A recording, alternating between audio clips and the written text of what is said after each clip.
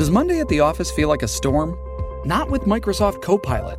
That feeling when Copilot gets everyone up to speed instantly? It's sunny again. When Copilot simplifies complex data so your teams can act, that sun's shining on a beach. And when Copilot uncovers hidden insights, you're on that beach with your people, and you find buried treasure. That's Microsoft Copilot. Learn more at Microsoft.com/AI for all. Survivor 46 is here, and so is On Fire, the only official Survivor podcast, and we have a twist this season. The winner of Survivor 45, Dee Valladares, will be joining us every week. We're going behind the scenes of the biggest moments, the how and the why things happen, and the strategy and analysis you can only get from someone like me, a Survivor winner. Listen to On Fire, the official Survivor podcast, wherever you get your podcast.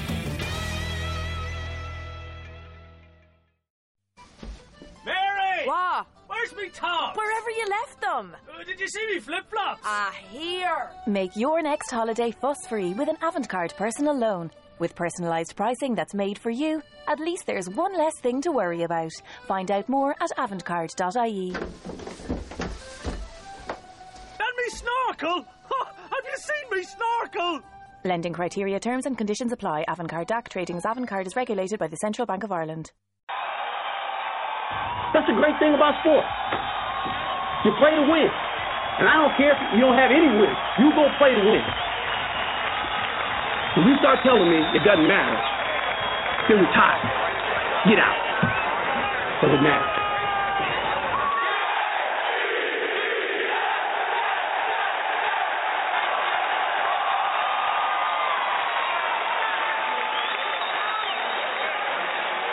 Can't wait.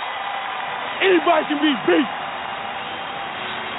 So how did that just feel? Feel great. Poetic justice.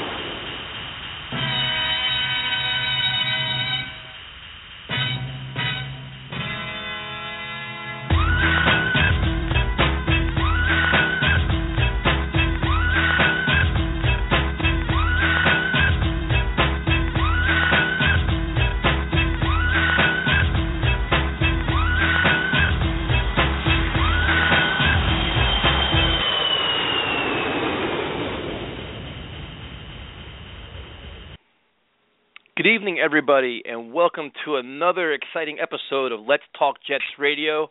This is your host, Tyson Roush, and I am joined by my very good friend, Joe from Long Beach, and there's a lot of things to talk about tonight. We actually have some actual football news we could talk about with some roster moves, some potential candidates that could be off the market. So before we go into any of that, we can be reached at 929-477-2651.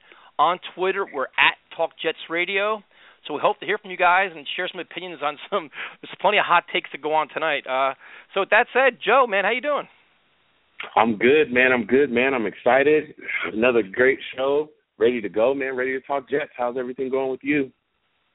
Dude, I'm hanging in there. There's some news actually this week. Some roster decisions were made that, weren't surprising to probably either one of us.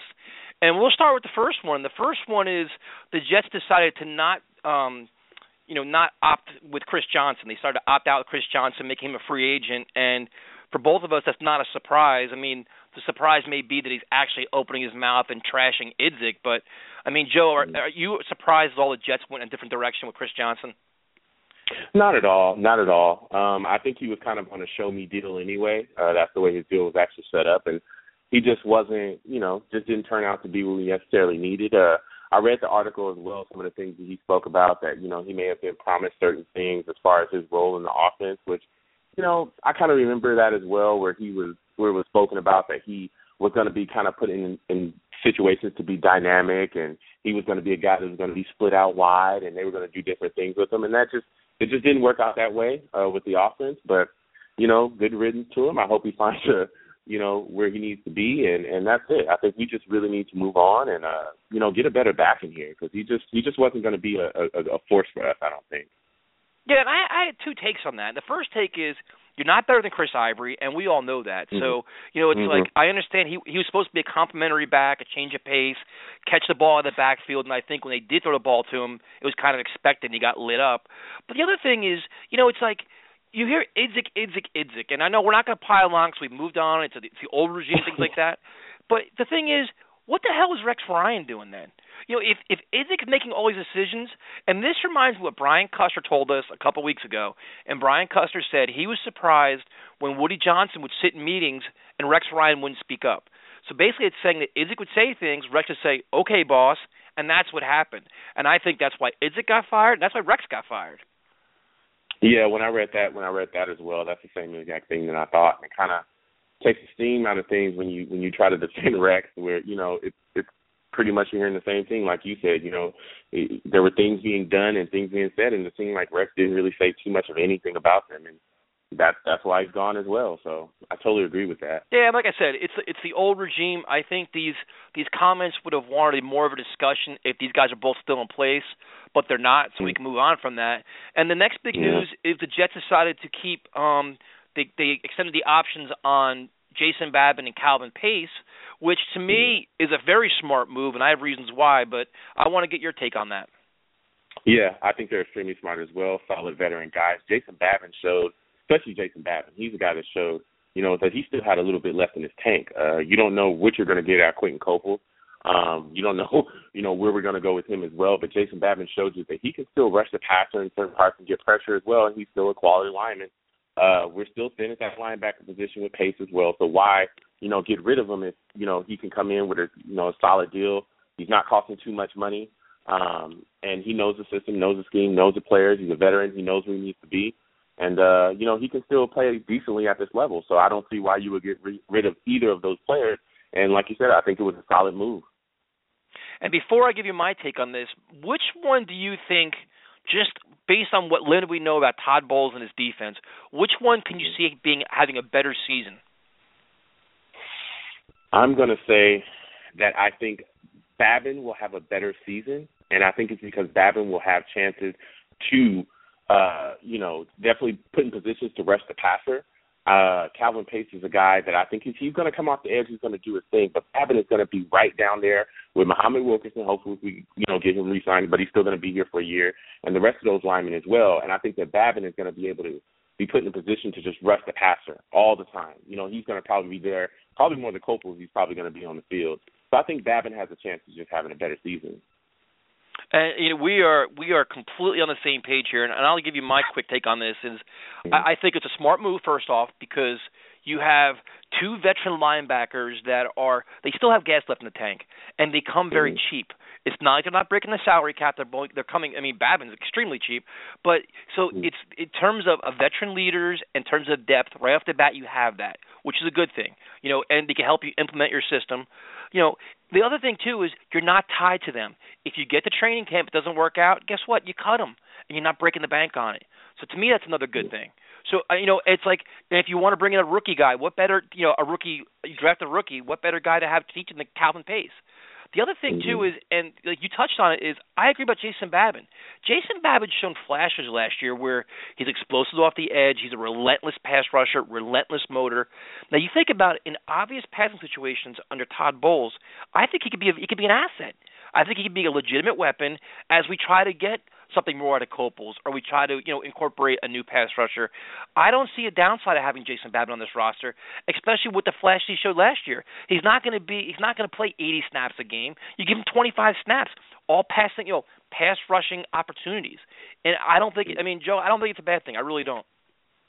Yeah, like you said, that third down, you know, third and long, he's going to come in, and he's going to be coming off that edge. Babin is definitely going to get his opportunities, and I like him bringing him back and extending him. It was definitely a good move. Yeah, you know, it's like, you know, it's funny because when the moves were announced right off the bat, everybody, some portion of Jet fans were like, oh my God, you know, the old guys, we're not getting new, you know, we need new talent, we need young talent. You know, you got to build a roster with depth. And these guys is smart, they're affordable, and they're quality players, especially Calvin Pace. Calvin Pace, he's a respected veteran. He brings a lot to the table. I think he still can do some things. And you know the other thing, too, is he could be a pass rusher. I mean, under Rex, he dropped into coverage a lot. He was asked to do a lot of things. You could make him a pass rusher, and he's shown the ability to do some, you know, to have the ability to get to the quarterback. So, I mean, I just think we're nitpicking a little bit, and I think these guys are both, you know, decent moves. I think they were smart moves. You know, now going forward, you know, the obvious conversation is Percy Harvin, which we've talked about over and over. We saw some discussions where Percy Harvin was, like, going to get cut like 2 days ago, and of course that's not going to happen. And Joe, to be honest with you, I don't think anything's going to happen with Percy Harvin until the first week of free agency. I told you. I told everybody. I think, honestly, we're stuck with him. One guy that I think no one's really talking about because the Bears haven't really figured out, I don't think they figured out what they're actually going to do with him, is Brandon Marshall. Brandon Marshall is a guy that I think could end up being on the free agent market, that if we sign him, that may be able to affect Percy Harvin. I don't think we'll get Fitzgerald if he hits free agency. I don't think we'll get Andre Johnson if he hits free agency. But I think there's a shot at us getting Brandon Marshall because there's baggage with him as well.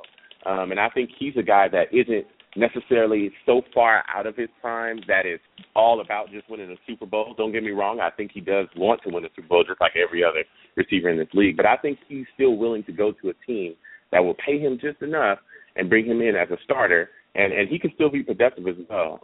He's nicked up from time to time, but he can still play with those injuries as well. We saw that when he was with the Bears. So that's a guy that I'm looking to see what happens with him. But if he don't hit free agency and if he don't come to this team, I don't think there's anything we can do with Percy. I don't think we can cut him. I've said that a million times. I really don't. What do you think? Well, it's a good question. And the thing is, like, we talk about a lot of these wide receivers, and there's a good chance that a good portion of them are going to get locked up before anything even comes down. Like, you could almost take Demaryius Thomas, Dez Bryant, possibly Randall Cobb, Jeremy Maclin. You take off those top 5 guys off the board, you got a whole different situation here now. Now you're talking about guys like Michael Crabtree. You're talking about, Fitzgerald, Andre Johnson. And then you even say this, with Andre Johnson and Fitzgerald, at this point in their careers, they want to play with a top-level quarterback and they want to win. Is that the Jets? Probably not. So now your pool keeps shrinking a little bit more, where it could happen to the fact where it's like, okay, Percy Harvin is a glaring option that you already have in your building, so to speak. Brandon Marshall is an interesting player, doesn't have the same explosive ability as Percy Harvin. What kind of contract would you talk with him? Oh, with Brandon Marshall, the numbers, I would probably give him maybe a 2-year deal. I would say maybe to bring him in, I think you have to give him anywhere between $5 and possibly $7 million. That would be the deal that I would look to give him. I'm not saying what you would get in other markets. I'm just saying it's for the Jets. 5 to $7 million somewhere. If you can meet somewhere in the middle of there, maybe even 6.5, something like that, that'll be fine. Otherwise, that's all we'll be looking to give him. Otherwise, he can hit the bricks. Yeah, and see, the thing is with Brandon Marshall too, he's going to be turning 31 years old. He also may fall into the category of a Fitzgerald and Andre Johnson, where it's like, hey, you know what, man? I'm 31 years old. I want to go to a winner. I don't want to wonder who the quarterback is. I want to know who the quarterback is. I want to win. And if the Jets, and this is the concern I have with guys like that, is I think the Jets, in order to sign them, are going to have to overpay. I think, like if you say, just for example, I don't know, say the Packers. If the Packers, that's probably a bad example. Say the Cowboys. The Cowboys re-signed Dez Bryant. No, because they re-signed Dez Bryant, but they want another really good number 2. They say, you know what, Brandon Marshall, you come here, but we can only afford $5 million a year. The Jets say, you know what, you can come here, but we'll offer you $7 million a year. You know what I mean? I think that's the kind of situation they're going to be in, where in order to get a veteran free agent that has some miles on his tires, still talented but has some miles, I think you're going to probably have to overpay for them. I mean, what do you think? Yeah, that was part of my argument. That's been part of my argument as well, is that bringing other guys in, we're going to have to overpay them. When I spoke about the Brandon Marshall deal, that's just a deal that could work for us. But other than that, you're looking at guys, like you said, if you pull Demaryius off the market and you pull Dez off the market, because honestly, they're probably not going to get out of the organizations that they're at. Those guys are going to sign them more than likely. That field, you might be paying exactly what you are close to, very close to what you're already paying Harvin for a guy that, is in years 31, 32 at the end of his career, and then, just to bring him in when there's other situations he may go to. And that's another thing that I think works against us as far as us trying to re-sign Harvin. It's going to be hard to bring him in. It's going to be hard to threaten him to say, listen, you need to bring your cap number down, or, we're going to sign this guy, or we're going to sign that guy, or you need to bring your cap number down and we're going to cut you. Because if we cut him, again, we go back to ground zero with no field stretcher. And we either go into a draft and we draft a rookie wide receiver, which, they don't always pan out, or, we end up looking like we did before we got Harbin at the beginning of the season when our offense had issues stretching the field and we couldn't get a guy to, stretch the defense and we had no explosion on this team, and that was hard to watch as well. Yeah, no doubt. I mean, and you can make a very good argument for and against Percy. It's interesting, man. It's like, the only thing the Jets have in their favor is they have to March 19th to make that decision, which is a good thing. Now, what is your take on a Josh McCown, which was rumored, to possibly go into the Bills? Another game manager, a guy that you can bring in and, he's not going to wow you. He doesn't have anything. There's nothing really truly amazing about him, but he's just a stopgap guy, a guy that you bring in that, is going to get you to the next quarterback that might be your franchise quarterback, a guy you can bring in to deal with for a year until you find your franchise quarterback, until you draft him or get somebody out of free agency or something. If that's not a guy that I would be clamoring about coming to play for the... With threats to our nation waiting around every corner, adaptability is more important than ever. When conditions change without notice, quick strategic thinking is crucial. And with obstacles consistently impending, determination is essential in overcoming them. It's this willingness, decisiveness, and resilience that sets Marines apart. With our fighting spirit, we don't just fight battles, we win them. Marines are the constant our nation counts on to fight the unknown. And through adaptable problem solving, we do just that. Learn more at Marines.com. Every fan knows the right player in the right position can be a game changer. Put LifeLock between your identity and identity thieves to monitor and alert you to threats you could miss. Plus, with a U.S.-based restoration specialist on your team, you won't have to face drained accounts, fraudulent loans, or other losses from identity theft alone.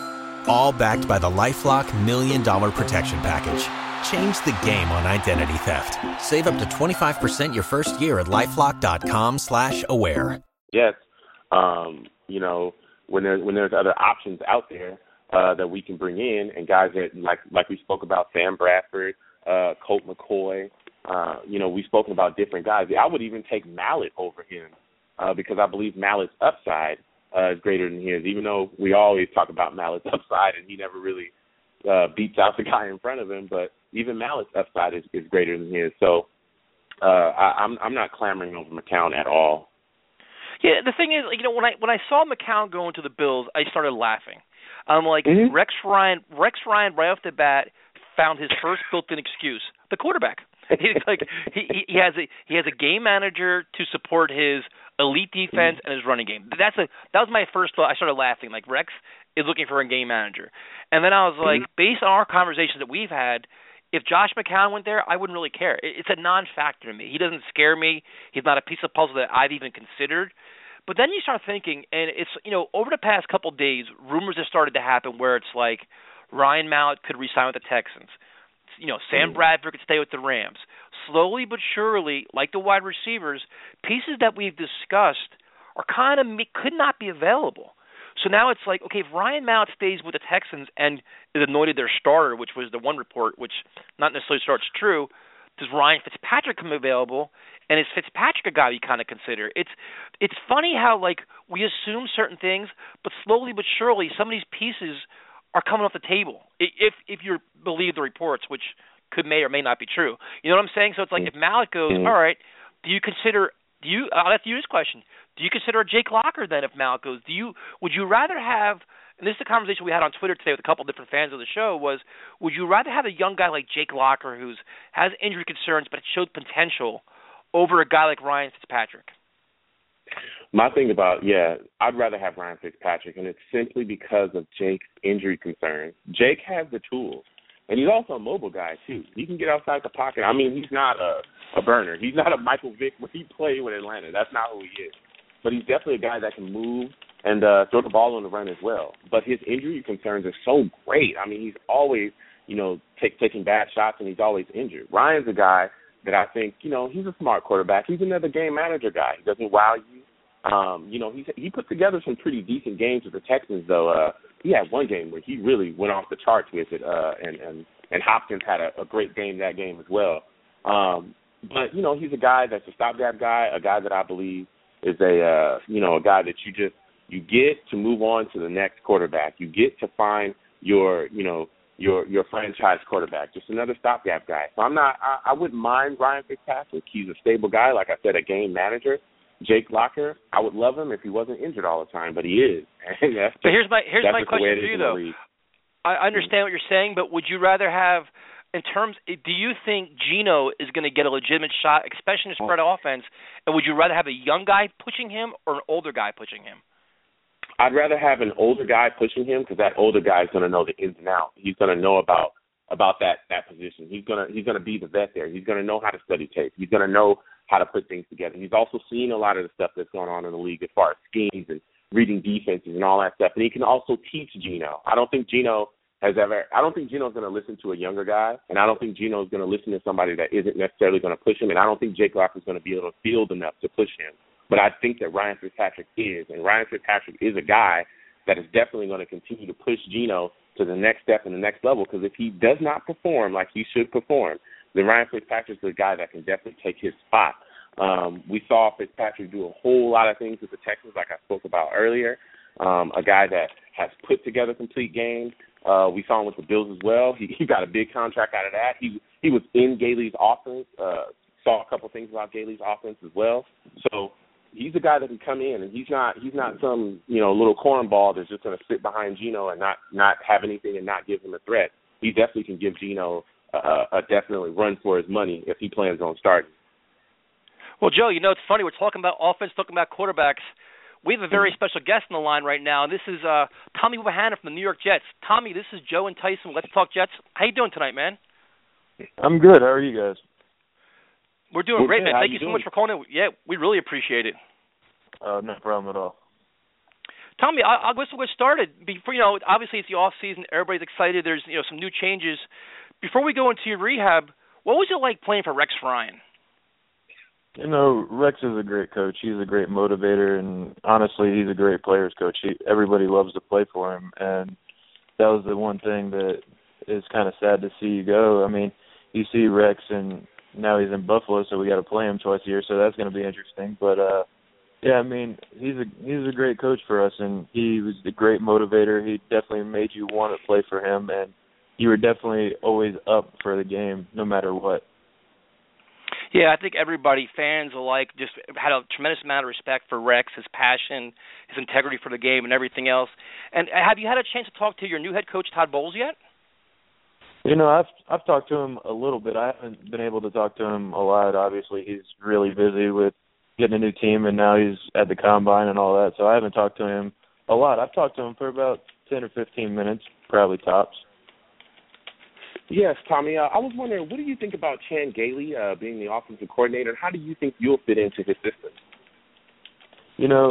Everything that I've seen on him is that he maximizes his players' potential and does everything he can to get his players into his game plan. So I think that that's something that's going to be a strong suit for us all together, and be able to put our players where they need to be to make plays and be successful. So I think that's a good thing to have as an offensive coordinator and an innovative mind to be able to do all that. So I think that he's going to put me in all the positions that I need to be successful and to play well and continue to progress throughout my contract. Yeah, I think it's definitely an exciting time, because everything you read about Chan Gailey, he puts a lot of guys in space and with a chance to make plays. So with that being said, how's your recovery doing? I mean, if you follow you on Twitter, which you're excellent follow on Twitter, it's all about your intense workouts, throwing around some crazy weights. So how's your rehab coming along? I was actually cleared before the season ended, but being on the IR, I wasn't able to come back. So I was cleared, but I was just actually with our weight room staff and all that, doing my running and conditioning as well as lifting. And actually, it was pretty much, I started my off-season program while the season was still going. Oh, that's awesome news. That's great news to hear. Now, do you have any goals or new training methods you're doing this off-season to prepare for 2015? I'm just trying to I just go into the weight room and then I go into my on-field speed workouts and things like that. I'm trying to be a better football player, and that's all I'm really trying to do. I'm trying to be more explosive, be able to get in and out of breaks faster, be able to block better. I do a little bit of everything, and as you said, on my Twitter and on my Instagram. I like to post things so that people can see what I'm doing through the off season and things like that. So with Geno Smith playing, being so up and down as he was last season, what do you think actually was the cause of that? And where do you think that he definitely progressed in his talent as far as skill wise? I honestly think that it's rough whenever you have to go in and play whenever your team's losing all the time. I mean, that's not just Geno, that's everybody. It's tough to go out there and you go on a skid where you're going 3-4 games without a win. It's tough for everybody. So I think that it's not just on Geno, it's on everybody. I think for him to play well, you have to have the receivers play well and not drop balls and do things like that. You have to have the run game up every game, which, I mean, we were one of the best rushing teams in the league, so we always have that. But I think that it's something that you have to just, as a team, as an offense, you have to bring everything together. It's not just on Geno, it's on everybody for him to play well, because for the same reasons, I mean, for me, I need the offensive line to do their job so that I can get to my guy and then spring the running back and things like that. So I think that a lot of stuff gets put on the quarterback because, I mean, that's the nature of the position, but you got to think of it as an entire offense and not just Geno. Yeah. So with the progression from him to Mike, when Mike Vick was actually able to get in and he was starting game, what was that like, moving on from Geno to Mike? Was there any kind of dissension in the locker room, or were people feeling differently about the move? Whenever you go in and, like I said, you need to make a change somewhere where if you're losing a certain amount of games in a row. So I think that it was kind of understood that a change needed to happen, and that was our change, and we were hoping for a spark from that. So there was definitely no arguments or anything like that in the locker room. It was just something like, you know what, we need a change. Maybe this is what's going to spark us and help us out throughout the rest of the season. We're talking right now live with Tommy Bohannon from the New York Jets, and first of all, we greatly appreciate you joining us. Is there a particular running back or a style of back that you try to, study their game tape and try to follow their skill sets or build off their skill sets? I try to be as versatile as possible, so I like watching a lot of older guys like Mike Allstott. That's someone that I really watched growing up and being from Florida and him being in Tampa his whole career. It was definitely somebody that I aspired to be whenever I was younger, and that's someone who I try to kind of take some stuff from him, like his running ability and things like that, and then I try to also look at the guys that were like great blockers, like say Lorenzo Neal or Vontae Leach, and I try to kind of combine everything so that I'm a complete fullback and not really just one or the other. Yeah, and that's interesting you mentioned that, because right now, we do a lot of free agency shows and draft shows, and it seems like every team now wants this versatile running back that can catch, run, block, do all these things. And do you see it as the fullback as kind of like a dying breed, where it's like you have to be either at least a receiving threat in order to keep a consistent career in the NFL? I don't think that there's ever going to be a fullback that just can only just run ISO 35 times a game anymore. I think, like you said, you definitely need somebody that's able to go out and catch balls out of the backfield and maybe move around, split out some, play running back as well, do a little bit of everything, like be a third down back maybe, and then be able to block and do all the things that a typical fullback is supposed to do, along with all the run threats and catching the ball out of the backfield and things like that. But for a traditional just line them up and block fullback, I don't really see that as being viable in the NFL very often anymore. Yeah, and with that said, you played alongside Chris Ivory. Can you please tell us what kind of teammate Chris Ivory is, and what exactly do you think he brings to the team? He's kind of a silent assassin. He's a guy that doesn't really talk that much, but once he gets on the field, it's a different type of guy. He's going to run you over. He's going to juke you. He's going to try to knock you out pretty much, and he's going to bring it all 4 quarters. So it's definitely exciting to be able to be back in the backfield with him and block for him and watch him do his thing. Okay, and also Piercy Harvin, we speak about him every single week. His deal's coming up, and there's been different things said about bringing him back or cutting him. With that said, what do you feel like he brings to the team, and what do you feel like he does for the team on the field as well?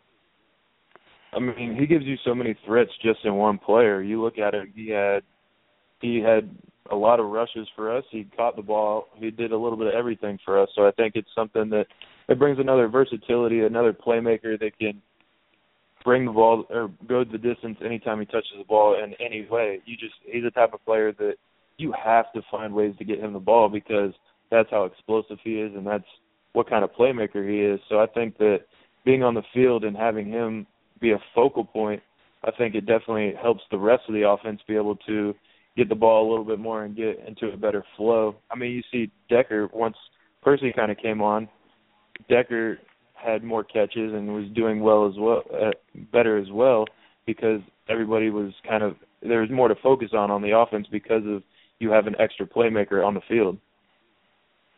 Yeah, that's an excellent point. It seemed like all the pieces in the puzzle started to fall in place. Now, when you first came to the NFL, what was it like coming to the New York market with all, you have Rex Ryan, you have all this, the media surrounding, all these headlines like that? What was the biggest, adaptation you had to make to this market? Coming from Wake Forest in North Carolina, where you probably see one or two reporters the entire time that you're there every week, the same guys. Then you come here and there's 30, 40 people in the locker room as soon as you get done with practice. So I think that's kind of the biggest adjustment that you have to make for the market, just media standpoint, is that you have to be ready to be on right away as soon as you get done with practice. You can't kind of take a break and relax and kind of get into a mode. You have to go out and you have to keep yourself poised so that you can talk to the media and not kind of come off as a jerk or anything like that. Now, do you feel do you read the newspaper clippings all this throughout the season? When things start to go poorly for a team, especially in this market, the media likes to pile on and they're very critical of almost every aspect of the team.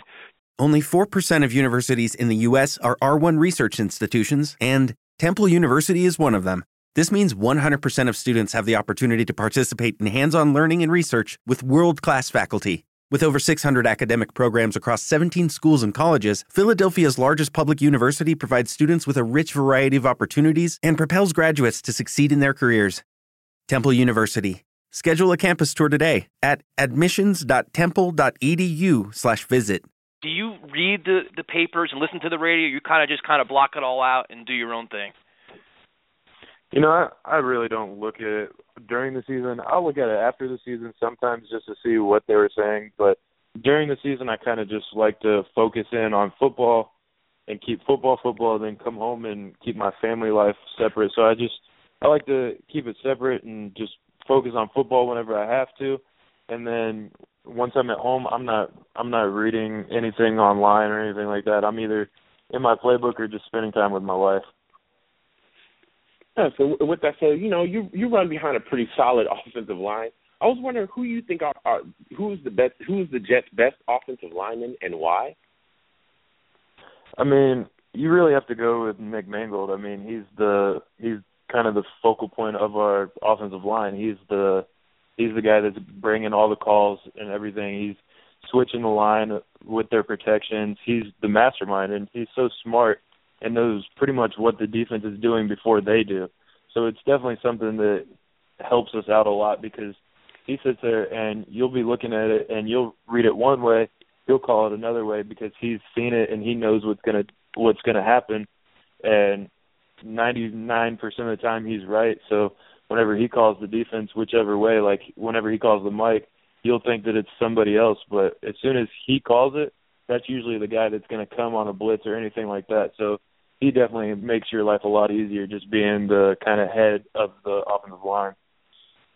Yeah, Nick Mangold's also a fan favorite. Everybody loves his passion, especially when he's defending his quarterbacks on the field when things start to go a little haywire and things like that. And I guess, Tommy, my question for you is, towards the end of last season or towards the middle of the season, there was a lot of articles and things questioning the leadership in the Jets locker room and the work ethic and studying tape and things like that. As a player, do you take those kind of comments personally? Does it annoy you or bother you? And could you share some just insight of the atmosphere in the locker room, which most of us thought was a really tight knit group and things like that?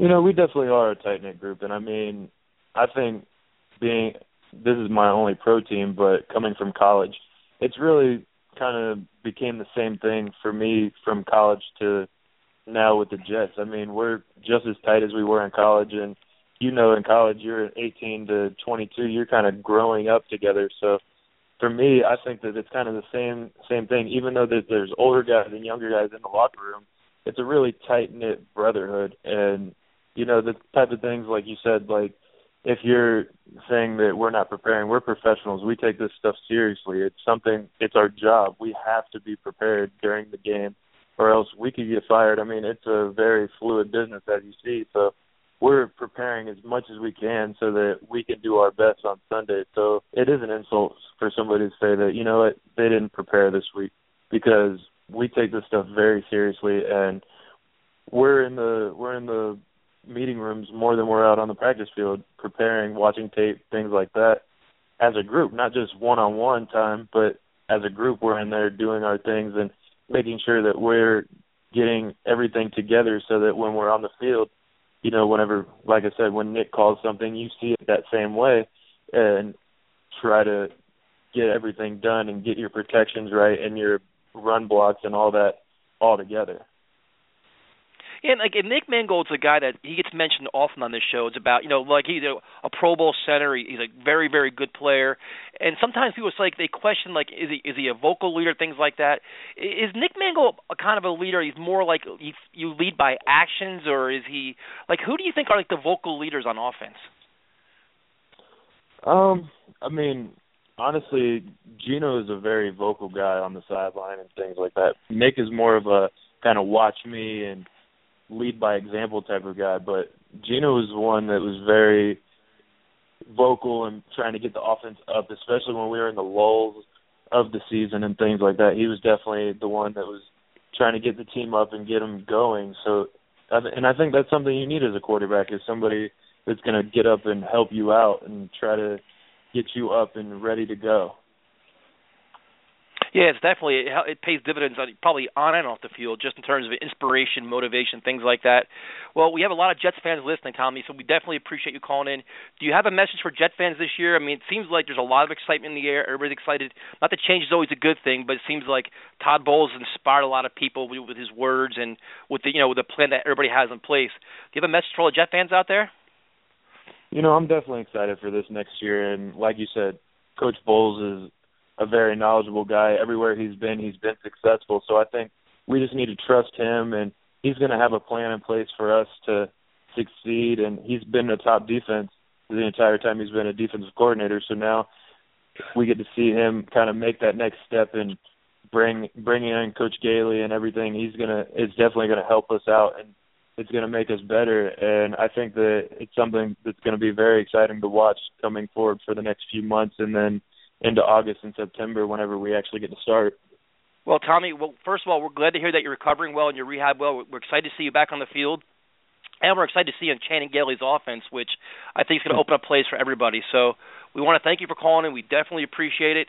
And we'll share your Twitter handle and your Instagram, because you post some crazy videos of your weight, man. The way you throw around, that's some pretty impressive stuff, man. Well, thanks for having me on. I appreciate it. Thank you. Have a good night, man. Appreciate it. Yep, you too. Well, Joe, we had a little impromptu there. That was our Tommy Bohannon, which shared some awesome information, man. It's a guy that once he got hurt, kind of felt the radar a little bit, but he can make some plays in this offense. And I always like what he brought to the table because he's a versatile player. Yeah, and that's why I had to ask the question of where he felt like he fit in Chan Gailey's offense. I want to see what Chan can actually do with Tommy, because like you said, he's a guy that's versatile, and when I think if we can get him in space, he can definitely make some moves and make some plays. No, he definitely can. And it's like, and the one thing we've been talking about this entire offseason so far is having guys can catch the ball out of the backfield, compliments to Chris Ivory, and there's no reason why he can't be that guy. I mean, don't you think? If you have an offensive coordinator that supposedly always finds plays for every guy, he maximizes the potential of each player, I think Tommy Bohannon falls into that category. Absolutely. He's a guy that, like I said, I want to see him get his opportunity, see what he does in the offense, especially, being able to, sit behind Chris Ivory or be behind Chris Ivory and, give Chris Ivory a rest and come in and, and wreck shop and just do what he needs to do and, make plays as well. So I'm excited to see what Tommy does this year under Chan. And he's another guy, like we talked last week about options in the offense, and you kept saying instead of adding another playmaker, feature Jay Samaro more, do things like that. And these are guys like this where you don't need to have a splashy signing. You maximize resources. You get more balls to your tight ends. You get more catches out of the backfield, things like that, and that's how you get productive yards. You keep the chains moving, and it gives you value. And I think sometimes we get caught up in the names too much. You got to utilize everybody on the roster. You know what I mean?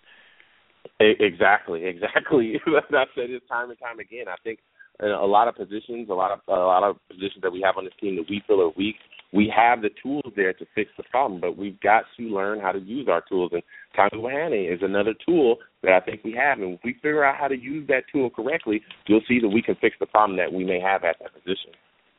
Yeah, no doubt. And we'll go back to some of the discussions we had about the quarterbacks. And you're talking about Fitzpatrick, which is the interesting thing, and Geno. And we get a lot. I mean, you can't imagine the feedback we get on Twitter about our shows. And obviously we're at Talk Jets Radio. So if you want to tweet us, we always answer you. We do our best to answer your questions and discuss things. But it's like the thing is, do you bring in a veteran like Fitzpatrick to compete with Geno, who could most likely beat him out? But then it's like if he does, he's got one more year left. So it's like, all right, he's a true stopgap, a true Band-Aid.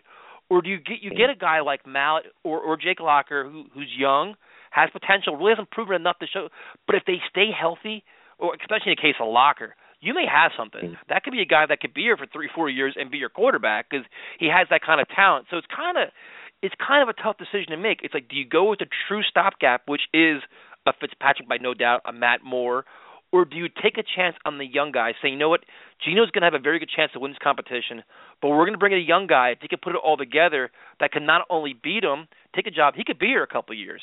That's kind of the situation that I get caught up in a little bit. I mean, what's your take on that? Yeah, I think we just need to get an upgrade. If it's a veteran guy, fine. If it's a younger guy, fine. But I think the problem with Geno, and my problem with Geno, is you honestly cannot say that he's honestly won a quarterback competition yet. The one with Mark was a travesty because of what we did to Mark and how we put him in situations. And honestly, if he hadn't got hurt, you could argue that Mark would have won that competition because he was better than Geno that year.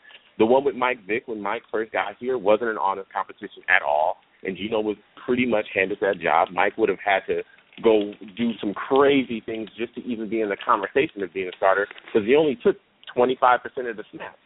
So if you bring in a guy like Ryan Fitzpatrick and Ryan beats him out, then he beat Geno out, and that's just it. Like that's just it, and you start him. But if you can bring in a guy like Locker and he beats Geno out too, that's fine. I just think at this point we just need to get an upgrade here. And if Geno's not winning quarterback competition, then he doesn't need to be the starter. If he's not good enough to get the job done on the practice field or when we put him in games in that preseason, then he doesn't need to be a starter. I don't see why we can't sign a Fitzpatrick and sign a Mallett or something like that and really make Geno compete, really make him compete for that position if we can get both of those guys in, which is going to fairly be hard to do because, they can go to other teams. But if we can get a younger guy in that's solid, and we can also get like a Matt Moore, if we can get a Matt Moore in that's solid, and we can also go get a Fitzpatrick as well, two guys that are going to push Geno, why not do that? Open competition at that position. If you can win the quarterback competition, then you'll be the starter. That's something I think we need to do to Geno. We really need to put his feet to the fire this year because we need to figure out, look, is this guy going to be the starter? Is he going to progress? Can we finally depend on him at all? Or is that just that with him? And we need to go find a quarterback. We need to go draft one or do whatever we need to do. Well, I think the first step is to have a open quarterback competition that's actually a competition, not a farce, which Rex made it. But that's I'll keep those comments to myself, of course, because I see the only problem I have with your notion is that if you're going to bring in a guy like Ryan Fitzpatrick, a guy like Matt Moore is not coming here because Matt Moore is going to want to have a chance to play. He's not. I mean, yeah. I think a veteran quarterback like Fitzpatrick can say, hey, you know what? I've seen Geno. I think I can beat him out. If you bring a guy like Matt Moore, he's going to be like, I'm not competing against two guys. I want to compete against one guy and get playing time, especially at this stage in their career. So I understand what you're saying, but I'm not opposed to saying, it's tough because a guy like Ryan Mallett, he wants the same chance. it's tough to, I think you have a problem with you promise things and you can't produce them. I think that's probably one of Idzik's biggest problems, which, of course, everybody's talking about today. But you have to say, listen, we're going to give you a chance to compete for the job. Okay, who am I competing against? Gino. Fine. If you say Gino and Ryan Mallett, if I'm Fitzpatrick, yeah, you know what? Or whoever it is, Matt Moore or Hoyer or whoever it is, but hey, let me go explore some other opportunities. So I think you walk a fine line with that. But I will say this: I think there's an outside chance, and I think it's the truth. The Jets will not draft a quarterback this year. Yeah, I don't think necessarily they should. Both of those guys, like we spoke about, and stuff is coming out about Winston, but some of the same things that I said, that he has the physical tool. But it's the mental stuff. He comes in, he's out of shape. He was out of shape in college, too, as well, when he came back from the suspension. And you're starting to see some of those same things. And Mariota is the same guy. We all know they need to sit for a year. So it's like, why draft a guy right now that we're not in love with if we have other holes on the team we got to fill? We have to fill. So I think that we don't draft a quarterback this year. I think, like you said, we can go after Ryan Fitzpatrick or a veteran guy, preferably a Sam Bradford if we can bring him in. And that's the way that we go. I think that's the best option for us as well. Yeah, it's funny because we everybody's saying draft a quarterback, this, that, and now it seems like Marcus Mariota's become Andrew Luck in the eyes of some. I mean, now it's like he's going to make or break our entire franchise, which is completely ridiculous. It's like, and then there's some people like, it's like if he's there, we trade the pick. So we went from like the chance of suck for the duck, and we beat the Titans, and we ruined our whole. When we beat the Titans, and we ruined our entire draft. Now it's like if Mariota's there, we should trade him away for picks. So it's funny how this whole situation with Mariota has evolved. But everything you read, it's after the first two quarterbacks, there's a significant drop off. I mean, I'm not a draft expert, but that's everything you read. And it's like if you're looking for value out of your draft picks, do you want a quarterback that's a complete unknown with another project, which we already have in Gino, or do you take a linebacker you desperately need, or do you take an offensive lineman you desperately need? I mean, in the fifth round, do you want a quarterback that's an unknown or an offensive lineman you think that has a really good chance of playing? That's the kind of decision Maccagnan makes, and I think that, honestly, the more you read about it and think about it, if they don't get a Mariota in the first round, I think there's a very good chance they don't draft a quarterback. Yeah, and I would agree with that. I think there's some guys out there. Bryce Petty is a guy that I think is okay that we could take a shot at in the fourth round. Unless there's a lineman that you really believe has upside and he's around there, I wouldn't mind us, not taking a shot at a quarterback later on in the draft, like way, way, way later on in the draft. But as far as like first round stuff, no, I wouldn't want to see us do that. But again, with the holes on this team, like I said earlier, I could see us not doing that in the draft and just filling the holes with, players coming straight out of draft. Like we said, our lineman position, our secondary position, our linebacker position. So if you can see, like you spoke about, if you could see a linebacker in the draft and he's in that fourth or fifth round and he's the guy that you think, you could definitely improve the team over a quarterback that's in this draft, then I would definitely take the linebacker for sure. Yeah, and this is the most, I think, the most fascinating thing about this entire offseason and draft for me personally is how Mike Maccagnan addresses it and handles it. Like, we have no clue if he's going to be aggressive or not. Everybody made fun of Tannenbaum, like Trader Mike. Well, Trader Mike traded up and got some damn good players. So while he did waste some draft picks and he had some picks that we were just like, oh, this is garbage, he traded up and got the guys he wanted. Some of those guys are pretty damn good. So is Maccagnan willing to trade up to get the guy he wants? How is he going to handle it? And and then you have some general managers that, if you read them, they say, every year I'm drafting a quarterback. Every year I'm bringing a young arm to see if he has potential. Does Maccagnan have that kind of philosophy? We don't know any of his philosophies, and that's what I think makes it fascinating in terms of, will he be aggressive? How aggressive? Is he more conservative? Is he like Idzik, where he's just like, I let the draft board come to me? There's a lot of unknowns, and with that being said, I'll move on to free agency. And the one biggest story came out today is that the Jets are going to talk to Mo Wilkerson, his agent, at the Combine. And for both of us, that's a no-brainer. I mean, this makes sense. He earned his contract. He's a very valuable player. Is the face of the franchise, in my opinion, at this point. And now it's show him the money. And the thing is, you have the money, and you have to spend the money.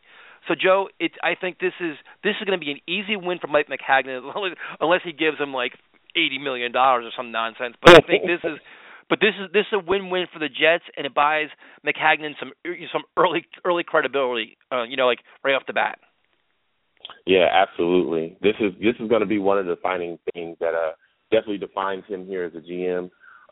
He's just got to get that deal done, plain and simple. I don't. I'm almost at the point where I don't care. I almost don't care what you give him, like you said, unless you give him something crazy like $80 million. You open the checkbook and you do what you need to do to get the job done. With Muhammad Wilkerson, like we spoke about earlier in the last show, we really screwed the pooch when we didn't get him signed. Last year. Now he knows what his value is. He knows what the market's looking like for him. So we've got to get it done, bring him back in. So and that's just it. You just close the door on the fact that he might be leaving here. You just don't let that happen. You sign him and you bring him back. Point blank, period. Yeah, no doubt. I mean, and for those of you that had listened to last week's show, we're on iTunes. Let's talk Jets. And Joe Corey joined us last week, and he's a former agent and an excellent guy when it comes to the salary cap and contract. And he gave us some information. He basically even told us he broke down Muhammad Wilkerson's contract. Said, you know what, the Jets did screw the pooch, and they probably cost themselves $3 million a year by doing so. But you know what? It's a new year, new regime. But I think it's a no-brainer getting this deal done. I think it's just a matter of time, and I think I'd be happy to see him retire a Jet. And I guess the next biggest story, which was, you hate bringing it up, but it's a story we got to talk about anyway, is our good old buddy Manish with his, the Eagles and Jets would be perfect trade partners because for some reason he thinks that Chip Kelly is going to mortgage his entire draft for Marcus Mariota. And while I'll say this, Joe, I think, first off, you're going to have to really blow the doors off Maccagnan's office in order for him to make a blockbuster deal in his first year as general manager. But with that being said, I wouldn't mind trading down if you can get a couple, take 2 first-round picks or 2 second-round picks, or if you can stockpile draft picks, I have no problem with that. But I don't need Nick Foles as part of the trade. I mean, Nick Foles is what he is. I think if you do bring him in here, he's going to want a contract extension. I don't think he's going to come here on a show-me deal. But I don't think Nick Foles would make or break the deal for me. What about you? Yeah, I'm not a huge fan of Nick Foles at all. I don't know what it is about this talk, but I really do believe this is a smokescreen for the Eagles. I don't know what they're trying to do, but I think they're just using this. And Manouche is always known for reporting manure. So I don't trust necessarily many of his reports at all. But if this is true and Chip is willing to mortgage and give us some picks and let us move down, fine. But like you said, I'm not excited about Nick Foles. He doesn't have to be part of the deal for me as well. I spoke about this before. If we can stockpile draft picks and move down in this draft and pick up quality offensive linemen, especially if we can get 2 first-rounders, or maybe even a first-rounder and a second-rounder and a third from next year or something like that to move up, then that's fine. I have no problem with us moving down, stockpiling draft picks, and picking up quality offensive linemen in this first round because that's really what we need. So I'm looking forward to see if that actually if it isn't smoke and mirrors. I'm looking forward to seeing what we can do with that and seeing how Maccagnan handles that as well. But up until it happens, I just feel like it's murky waters, and especially with the reporting from Manouche, I don't know if it's solid or anything like that. So I'm just a wait and see with that kind of thing. But like I said, Nick Foles does not have to be part of the deal with me at all. Yeah, no, I could take him or leave him. I think the thing is, with every free agent quarterback at this point, they're going to have flaws. I mean, if the guy has any kind of value, he's not going to be a free agent.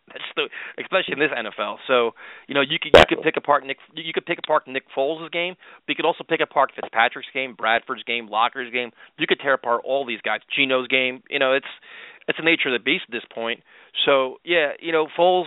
I just think my biggest problem is, I don't think Chip Kelly is stupid enough to mortgage his entire draft for Mariota. I don't see that happening. And I just think if Foles does get traded somewhere, he wants a new contract. He's a contract, and I think I understand why. I mean, it's about making money and getting security, and you can't give him a contract. You can't because he hasn't proven anything. So that's a really it's interesting. It makes headlines in February. I don't think that story's gonna be around in March, but It's interesting, man. It's just there's so many different things you can go around, and you don't know what to believe or what not to believe. But my opinion is it doesn't happen. But like we said, if they have a chance to move down and get good value for it, I'm not opposed to it. Yeah, we're totally in agreement with that. And I think also the fact that he would trade Nick Foles for a rookie QB, even though it is Mariota, I think kind of speaks about the way that he feels about Nick Foles. So, exactly. Like I said, I just, quarterbacks don't grow on trees around here. Even average Gabe Madison quarterbacks, they don't grow on trees around here. So I don't know. I just, like you said, I'm waiting to see. They don't grow on trees. They don't grow on trees, and we live in a desert.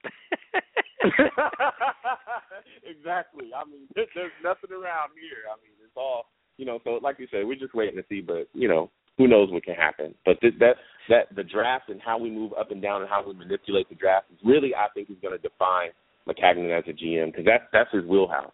So we'll see what happens. Yeah, right now we have a lot of faith in Maccagnan, hopefully based on his scouting background and things like that. And just like we talked about earlier, just keep in mind with a lot of these guys, especially talking about free agency, if they're veteran guys or they're high-priced guys, especially veteran guys, they're going to want to play for a winning team. So, it's fun to throw around some of these names like Fitzgerald and Andre Johnson, some of these bigger names, but you got to keep in mind Todd Bowles may be a great salesman, but the first place you look is the quarterback position for a lot of these offensive guys especially. Now, one guy that came up that is a possibility of becoming available, and before I even say this, we got to say hello to Celtic Chuck. He is a fan from Ireland who tweeted us. He wanted to shout out, and we love our fans in Ireland and the UK, so we're going to say hi to him real quick. But a name that popped up today was an interesting name is Crabtree, Michael Crabtree. What is your take on him in terms of an option? Is he like a plan B, plan C kind of guy for you, or if things don't fall into place, you could see him being a priority? If things don't fall into place, I could see him being a priority. Well, let me take that back. He's not a guy I can see a priority for this team because I don't believe we need a wide receiver. The thing about Michael Crabtree is I believe at this point in his career he's a possession receiver. He's a guy that I think is a very good receiver. He's solid, but he doesn't blow the doors off. He's not a guy that you're afraid of, a speed guy, a guy that's going to stretch the field. That's just not who he is. He's a very good receiver. He has good hands. He's run solid routes. Like I said, I think he's a very good possession receiver, but he's not what we need. And I don't even think we need a receiver, as I've spoken about many times on this on this show. Well, see, it's funny. It's funny. Like if you mention Crabtree, you almost would want him in addition to Harvin. Like you want to have Decker, Crabtree, and Harvin. Exactly. No disrespect to Jeremy Curley. I'm not trying to rip on Curley. But I'm saying like I kind of agree with you. Like I like to see Crabtree, him alongside Harvin, not without Harvin. Exactly, and that's almost the exact same way I think about it. But due to the fact that we gave Jeremy Curley all that money, he's not going anywhere. We just signed him to a solid deal. Like you said, and no disrespect to Jeremy Curley, but that's kind of how we think about him as well. If we didn't already have a possession receiver, a guy that I think could move the chains in the slot, then Crabtree would be perfect. But we already have that. So, I mean, like I said, he's a good receiver. Anyone would be, better off without him if you didn't have any receivers on your board. But we have what we need, and what we need that we have already, but is in flux because of his contract, is that speed, dynamic threat that Harvin is. But the only thing that's dragging us down is that contract. But he's not that type of receiver to make that replacement. You could argue maybe Jeremy Maclin would be a guy that you would look at to bring in if you really wanted to get rid of Harvin. But I mean that's just the way I think about it. What about you? Yeah, no, I'm the same boat. And Maclin was the guy I wanted last year coming off the injury. I was like, I wanted to lock him up then because I really like the way he plays. And it's funny because you see, Randall Cobb said he's seeking like $9 million a year. If he gets that, you can only imagine what Des Bryant and Demaryius Thomas are going to want. You're talking, they're going to make Percy Harvin seem cheap. It's going to be really interesting to see. Like I said, we've beaten the Percy Harvin thing inside out and backwards. The next position that kind of came up today on a Twitter account was Shane Vereen. And the thinking is that the Patriots are going to have a hell of a time getting McCourty locked up, dealing with that Darrelle Revis nonsense if they do sign him, to keep Shane Vereen. He could become available. And I'll say this. He would be a great fit in Chan Gailey's offense because he's arguably one of the best receiving running backs in football. So that's exactly what this team needs. I mean, I think he'd be a perfect fit. And I'll ask you this question. Would you pay him a little more to lock him up? Like, is he a kind of a guy where you say, you know what, we say you don't want to overpay Percy Harvin because he's getting paid too much for the position he's in. A guy like Shane Vereen, do you pay him a little bit more because good pass protector, good receiver out of the backfield, good running back? Is that the kind of guy you kind of say, hey, you know what, let's get aggressive with him? Yes, but it would depend heavily on what paying a little bit more would entail. if we're talking upwards of $6-7 million a year, no, I'm absolutely not paying him that. But in the realm of about 3.5 to 3.5 million a year, absolutely, to bring in Shea Vereen, because like you said, he's a good protector. He can block. He's a good running back. He can get you some carries as well. He can run the ball. But he's also a very good receiving running back as well. We've seen him match up one-on-one and beat backers time in and time out. He used to smoke us. So it's not like, it's not like we're not familiar with that guy.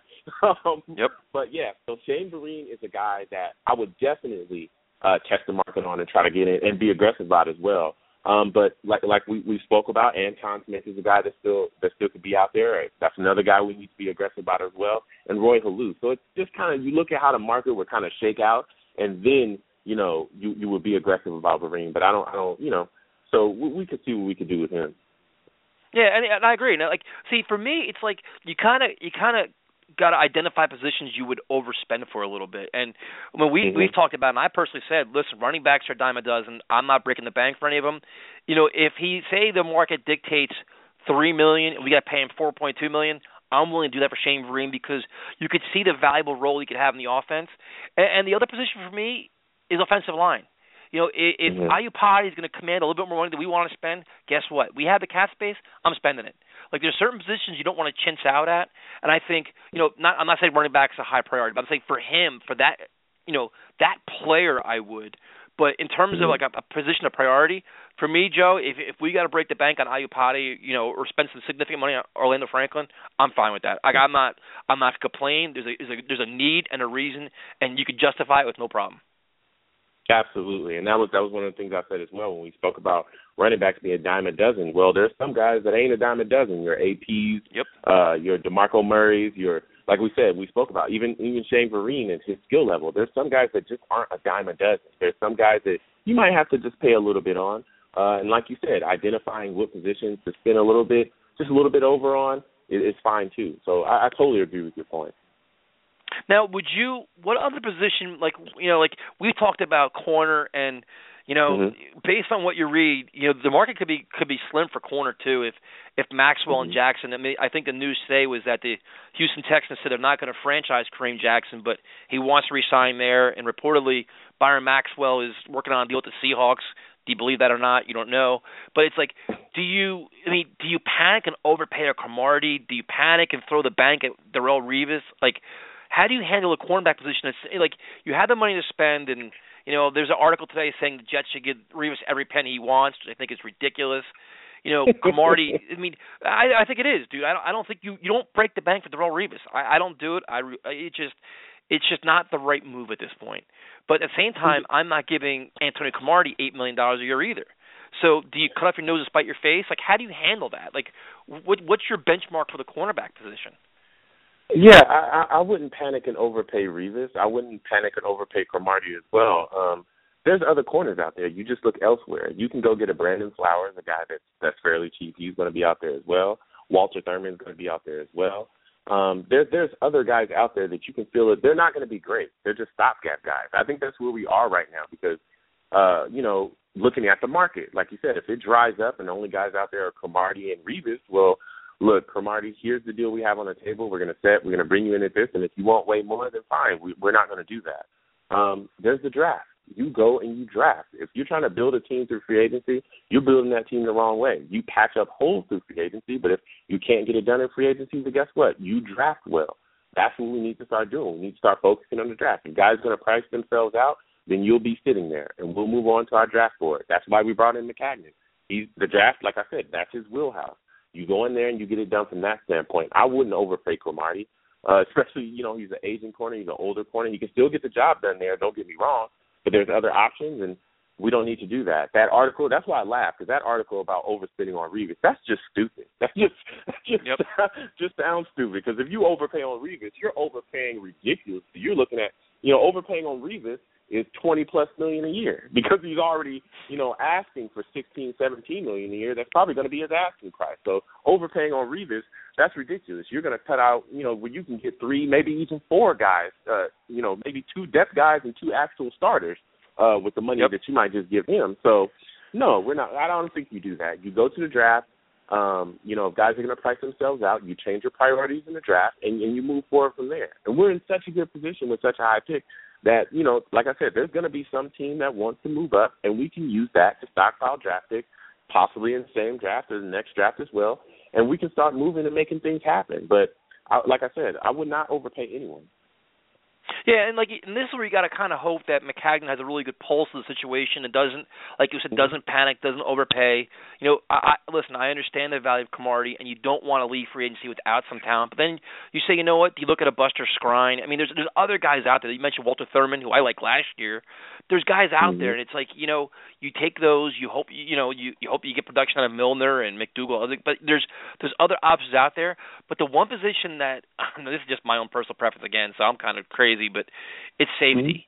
And if you spend a little bit more for Devin McCourty, that doesn't break my heart. You know what I mean? That's the kind of guy where it's like it's a need they've had for years. So. Is that a position, like, for me, positions you're trying to say, okay, in this free agency, last time the safeties made a killing when, Jairus Byrd and all these guys, would you be willing to give up big money for a guy like Devin McCourty? It depends on what we're talking about, big money, because like I said, I think Antonio Allen needs to be given a shot. I really, really do. And I think that he's been jerked around so much. As we've spoken about in the past, like I said, I'm going to continue to bang the hammer on the table for that guy because I think he's a quality safety. And I think we just have not given him a chance to play that position and do what he needs to do at the position and just be consistent and leave him there and stop messing around with him.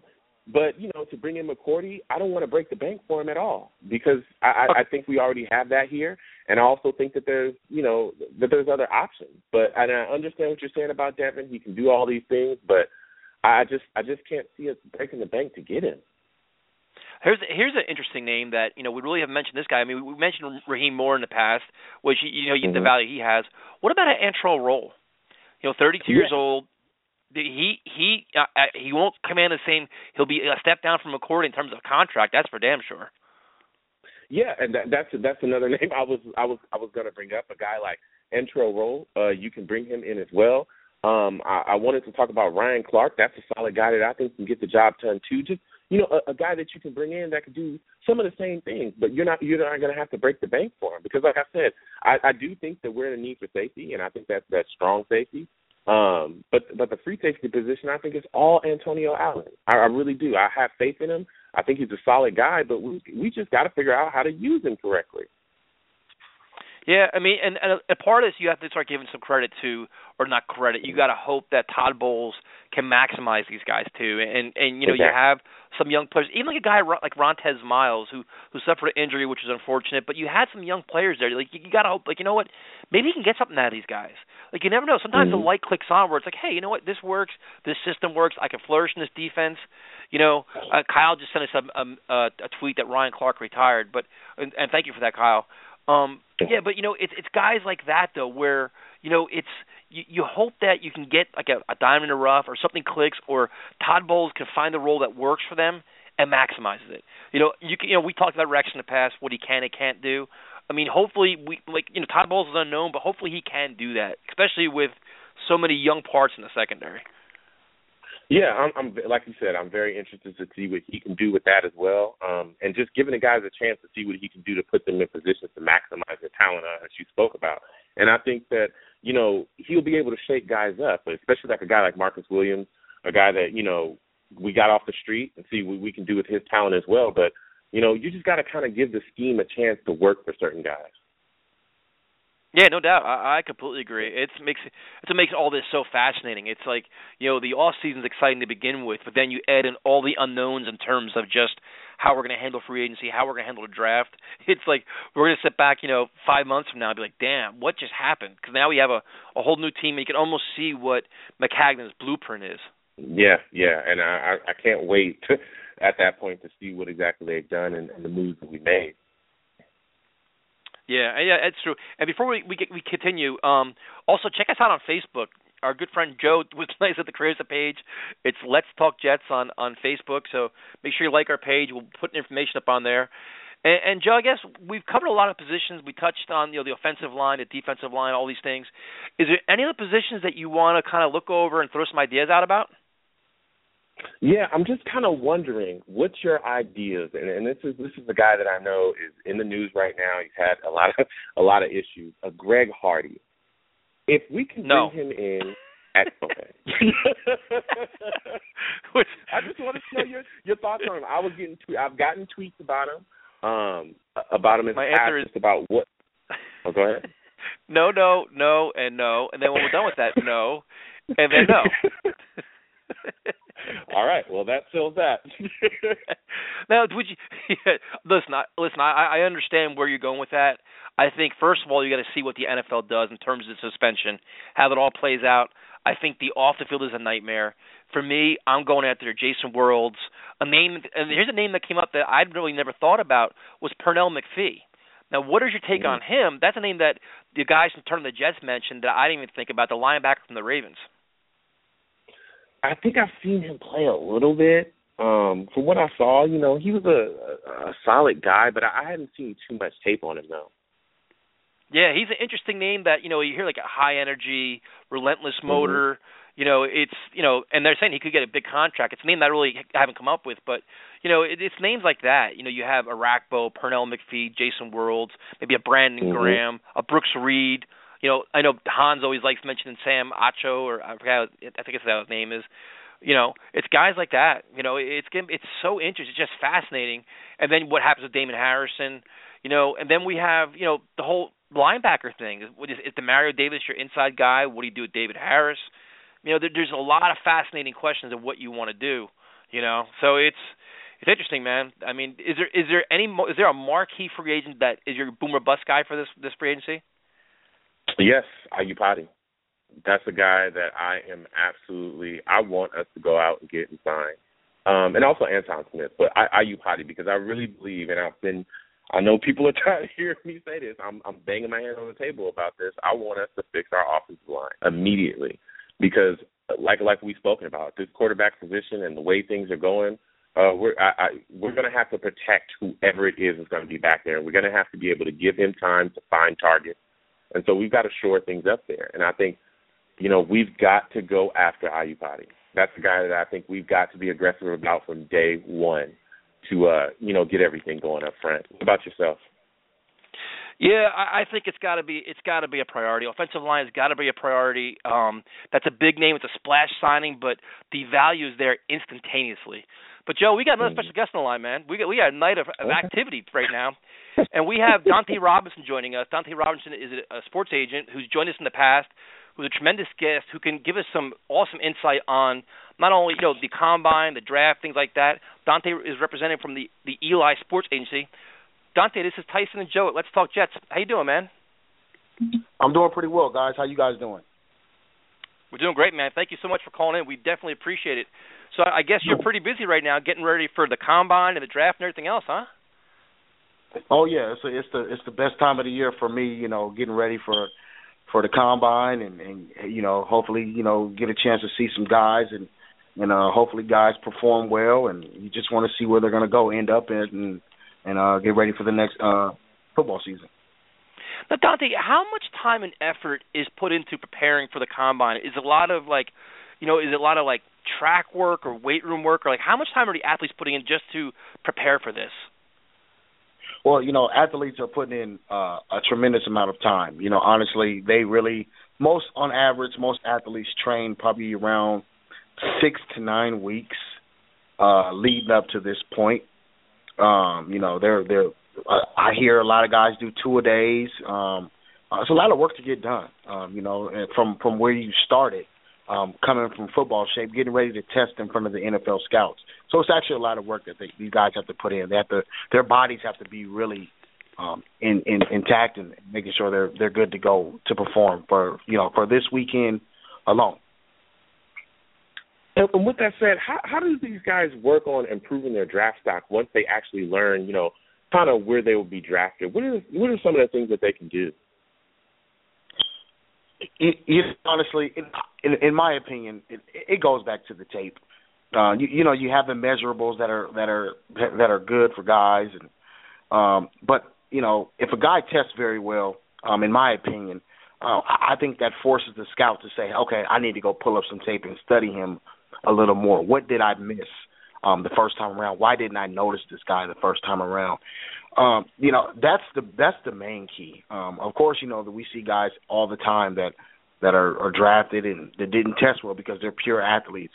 And then you have the guys who you never heard of before that just have breakout combines, and all of a sudden now they're just, you know, they're stars in the NFL. You know, it goes a little more. It forces the scout to really do the work and find out what this athlete can bring to a team. Right now we're talking to Dante Robinson from Elite Sports Agency. He's the director of the West Coast operations. Dante, how much of this is mental for the athletes? Because, you know, there's a lot of stress, there's a lot of unknowns. Then, you know, there's a lot of rumors and all these things. But, you know, especially now with social media, you know, as an agent, how much is it like mental for these guys? And like, do you have to give them a lot of support and like kind of like not nurturing, but just be there for them like a shoulder for them? I'm gonna say 95% of it is mental. You know, guys like guys prepare for the one time that they get in front of scouts.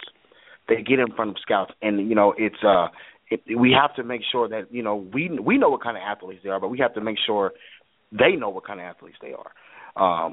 And for instance, you know, one of my clients, Keith Lewis, who was signed to the Jets at this time, you know. He's a guy who worked out for plenty of teams, and he's done everything right. And teams have said he's done everything right. We just don't have the room for him. And, you know, for me, it's my job to make sure at that time when Keith worked out for the Jets, just to call him and say, hey, look, just do what you've been doing. And, you know, and he did well. And next thing you know, he was signed to the practice squad of the Jets, coming in with a brand new start this year. It's all mental. It's all mental because these guys are great athletes. It's all mental. Yeah, that's what you always wonder about, especially now with the social media. It seems like everybody's an analyst and an expert now, and the criticisms are, you know, they criticize just about everything at this point. So can you give us some more information on Keith Lewis, just what he brings to the table, like what some of the scouting evaluations on him are? I tell you what, Keith Lewis is a firecracker. You guys are going to love him. You guys can get a chance to see him. You know, I don't know if you paid attention last year in preseason when you played for the Tampa Bay Bucks. Comes from a small school, Virginia Lynchburg. Not too many people heard of that school. But Keith is a man-to-man cover guy. He can play the zone, but he's fast. He's a 4.3 speed, and the guy has a real knack for the ball. You know, he's going to bring to the table that good coverage skills that the Jets are looking and lacking for in their secondary. And he's a guy that can play. He's young, and he's everywhere. He's everywhere. You know, so yeah, he's bringing a lot. With that said, after being drafted, how important is it for a guy to get in immediately and start learning his scheme and meeting the coaching staff to figure out where he fits in, and how quickly does that happen? Depending on where you go. I mean, if you're a first round guy, obviously. I mean, I say if you're a first 4 round guys, you know what I mean. You're almost to that city the next the next day or so. You know, with that you're getting introduced to the organization. You're meeting everybody in the ball club. I would assume that you're getting your playbook. It's so important to get acclimated with the coaches in your playbook because you want to have that edge coming in. You know, we know that the undrafted free agents are coming in, and those guys are hungry. And when they come in, they're coming in with a chip on their shoulder and say, "Hey, you looked over me. Now I'm going to show you why you shouldn't have looked over me." They're coming in hungry, so you don't want that guy to come in and take your position. It's so important to get acclimated. And I tell my guys, I use the term getting your coach's back pocket. I want to know what you're thinking. You know, I tell my guys that because you do want to know what the coach is thinking in every scenario and what's going to happen. So it is important for you to know what's going on with your coach and the scheme that he's expecting from you. Once again, we're talking about Dante Robinson from Elite Sports Agency. And Dante, you know, the Combine gets a lot of headlines, and I guess this question will be twofold. His first thing is, once the Combine is over, how much work as an agent do you have to do? Do you have to reach out to a lot of teams and try to gauge their interest and see how your players evaluated? And then how do you handle your players? Like, say if the ones that performed well, do you say, okay, you did good here, or the ones that have some work to do? Like, how do you handle like the post-combine activities? Well, when during the combine, obviously you're going to meet with teams. You're at the combine for a reason. So, the interest there, we really don't have to really worry too much about that. Of course, there's some information that we need to find out, what they're looking for, what they thought about the guy. It's all opinionated.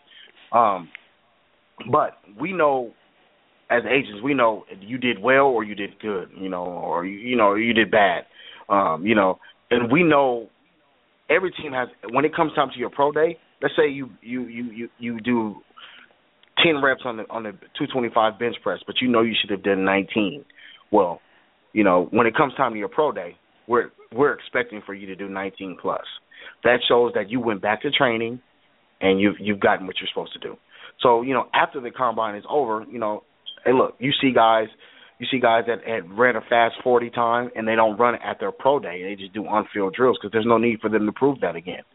But if you did bad, you have something to prove. So it's kind of a give and take thing. You do well at the combine. Really all you need to do is do your on-field drills. If you didn't do as good as you thought you can do, it's time for you to perform at your pro day. Now, when you go at the combine, like everybody says now, once the combine comes, like agents are talking to teams, like all off the record, kind of gauging interest, things like that. As an agent, do you have teams in mind that you want to talk to? Say, like for just for an example, say with Keith Lewis, do you analyze teams and say, listen, I know the Jets need secondary help. Let me try to find a way to get a hold of Mike Maccagnan or last year John Idzik, guys like that. Do you have kind of a plan of how you want to approach certain teams, even this early at the combine? Absolutely. We have that idea. You kind of right now just kind of you're taking it for what it is, just saying, okay, this team spoke to him, this team spoke to him. But then it kind of forces you as an agent to go back and say, okay, look, they have 10 DBs on their roster. They really don't have too much room unless you draft them within these rounds. Then obviously you're going to keep them. But a good spot for him to play and make the roster in the first 2 years, 3 years, that may not be a good opportunity for him.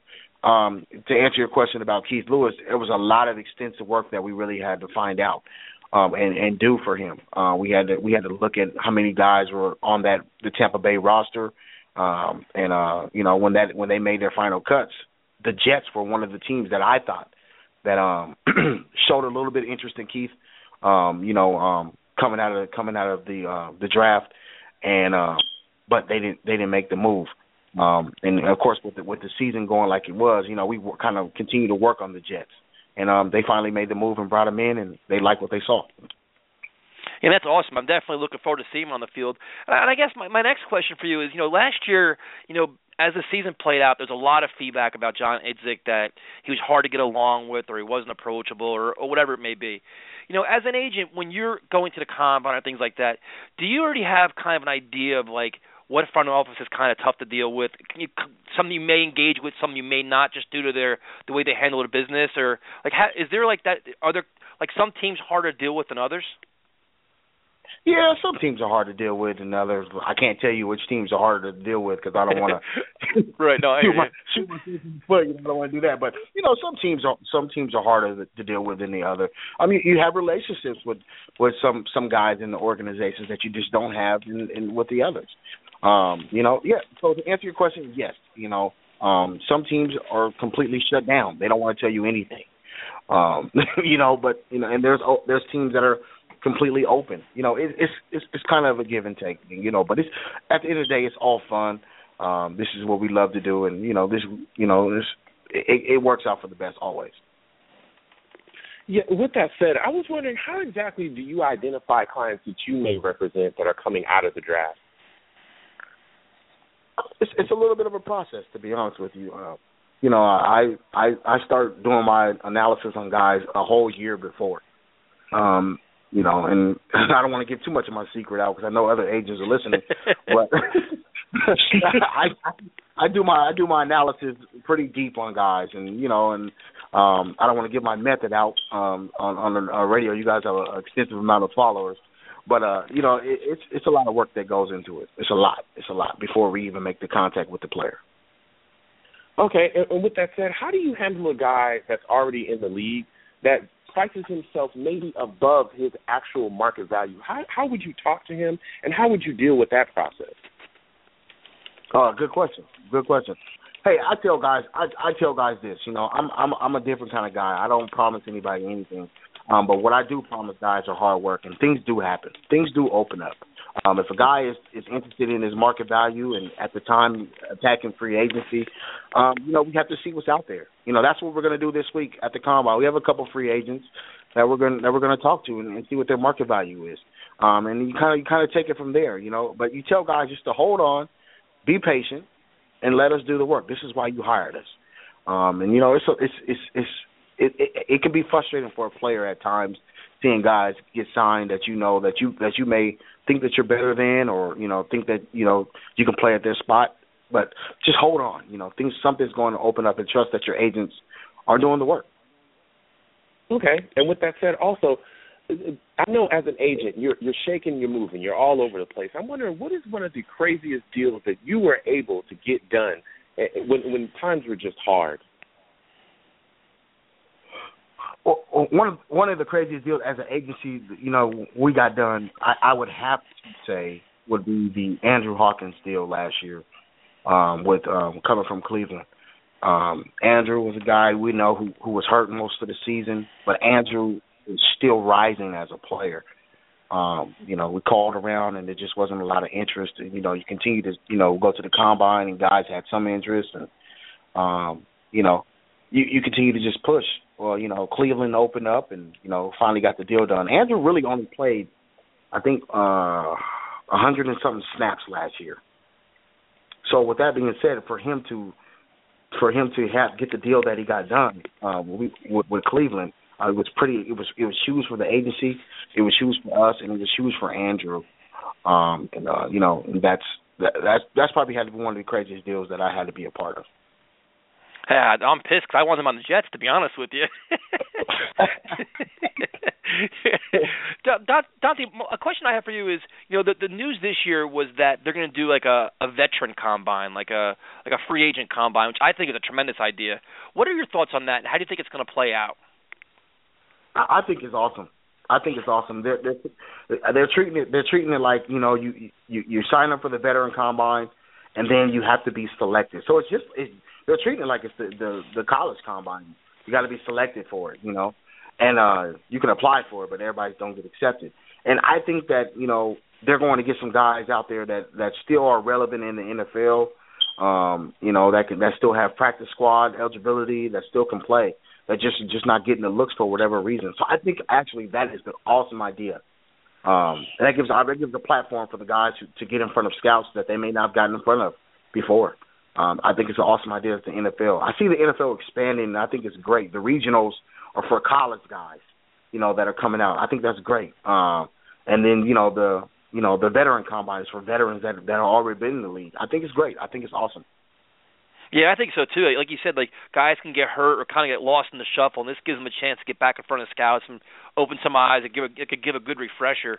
We're talking with Dante Robbins from Elite Sports Agency, and Dante, this is your time to shine. Tell us about some of your clients. Tell them about some guys that you're getting ready for the combine, or some guys that could be good for the Jets. Honestly, man, I got a few guys out there, man. I have number one, I have a guy from New York. His name is Isaiah Ferguson. He's 6'5", 220 pounds. He's a wide receiver.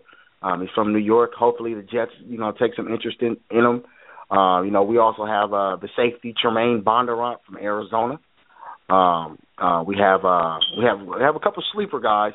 Honestly, we have a 6'4" free safety from Emporia State, Lindell Johnson.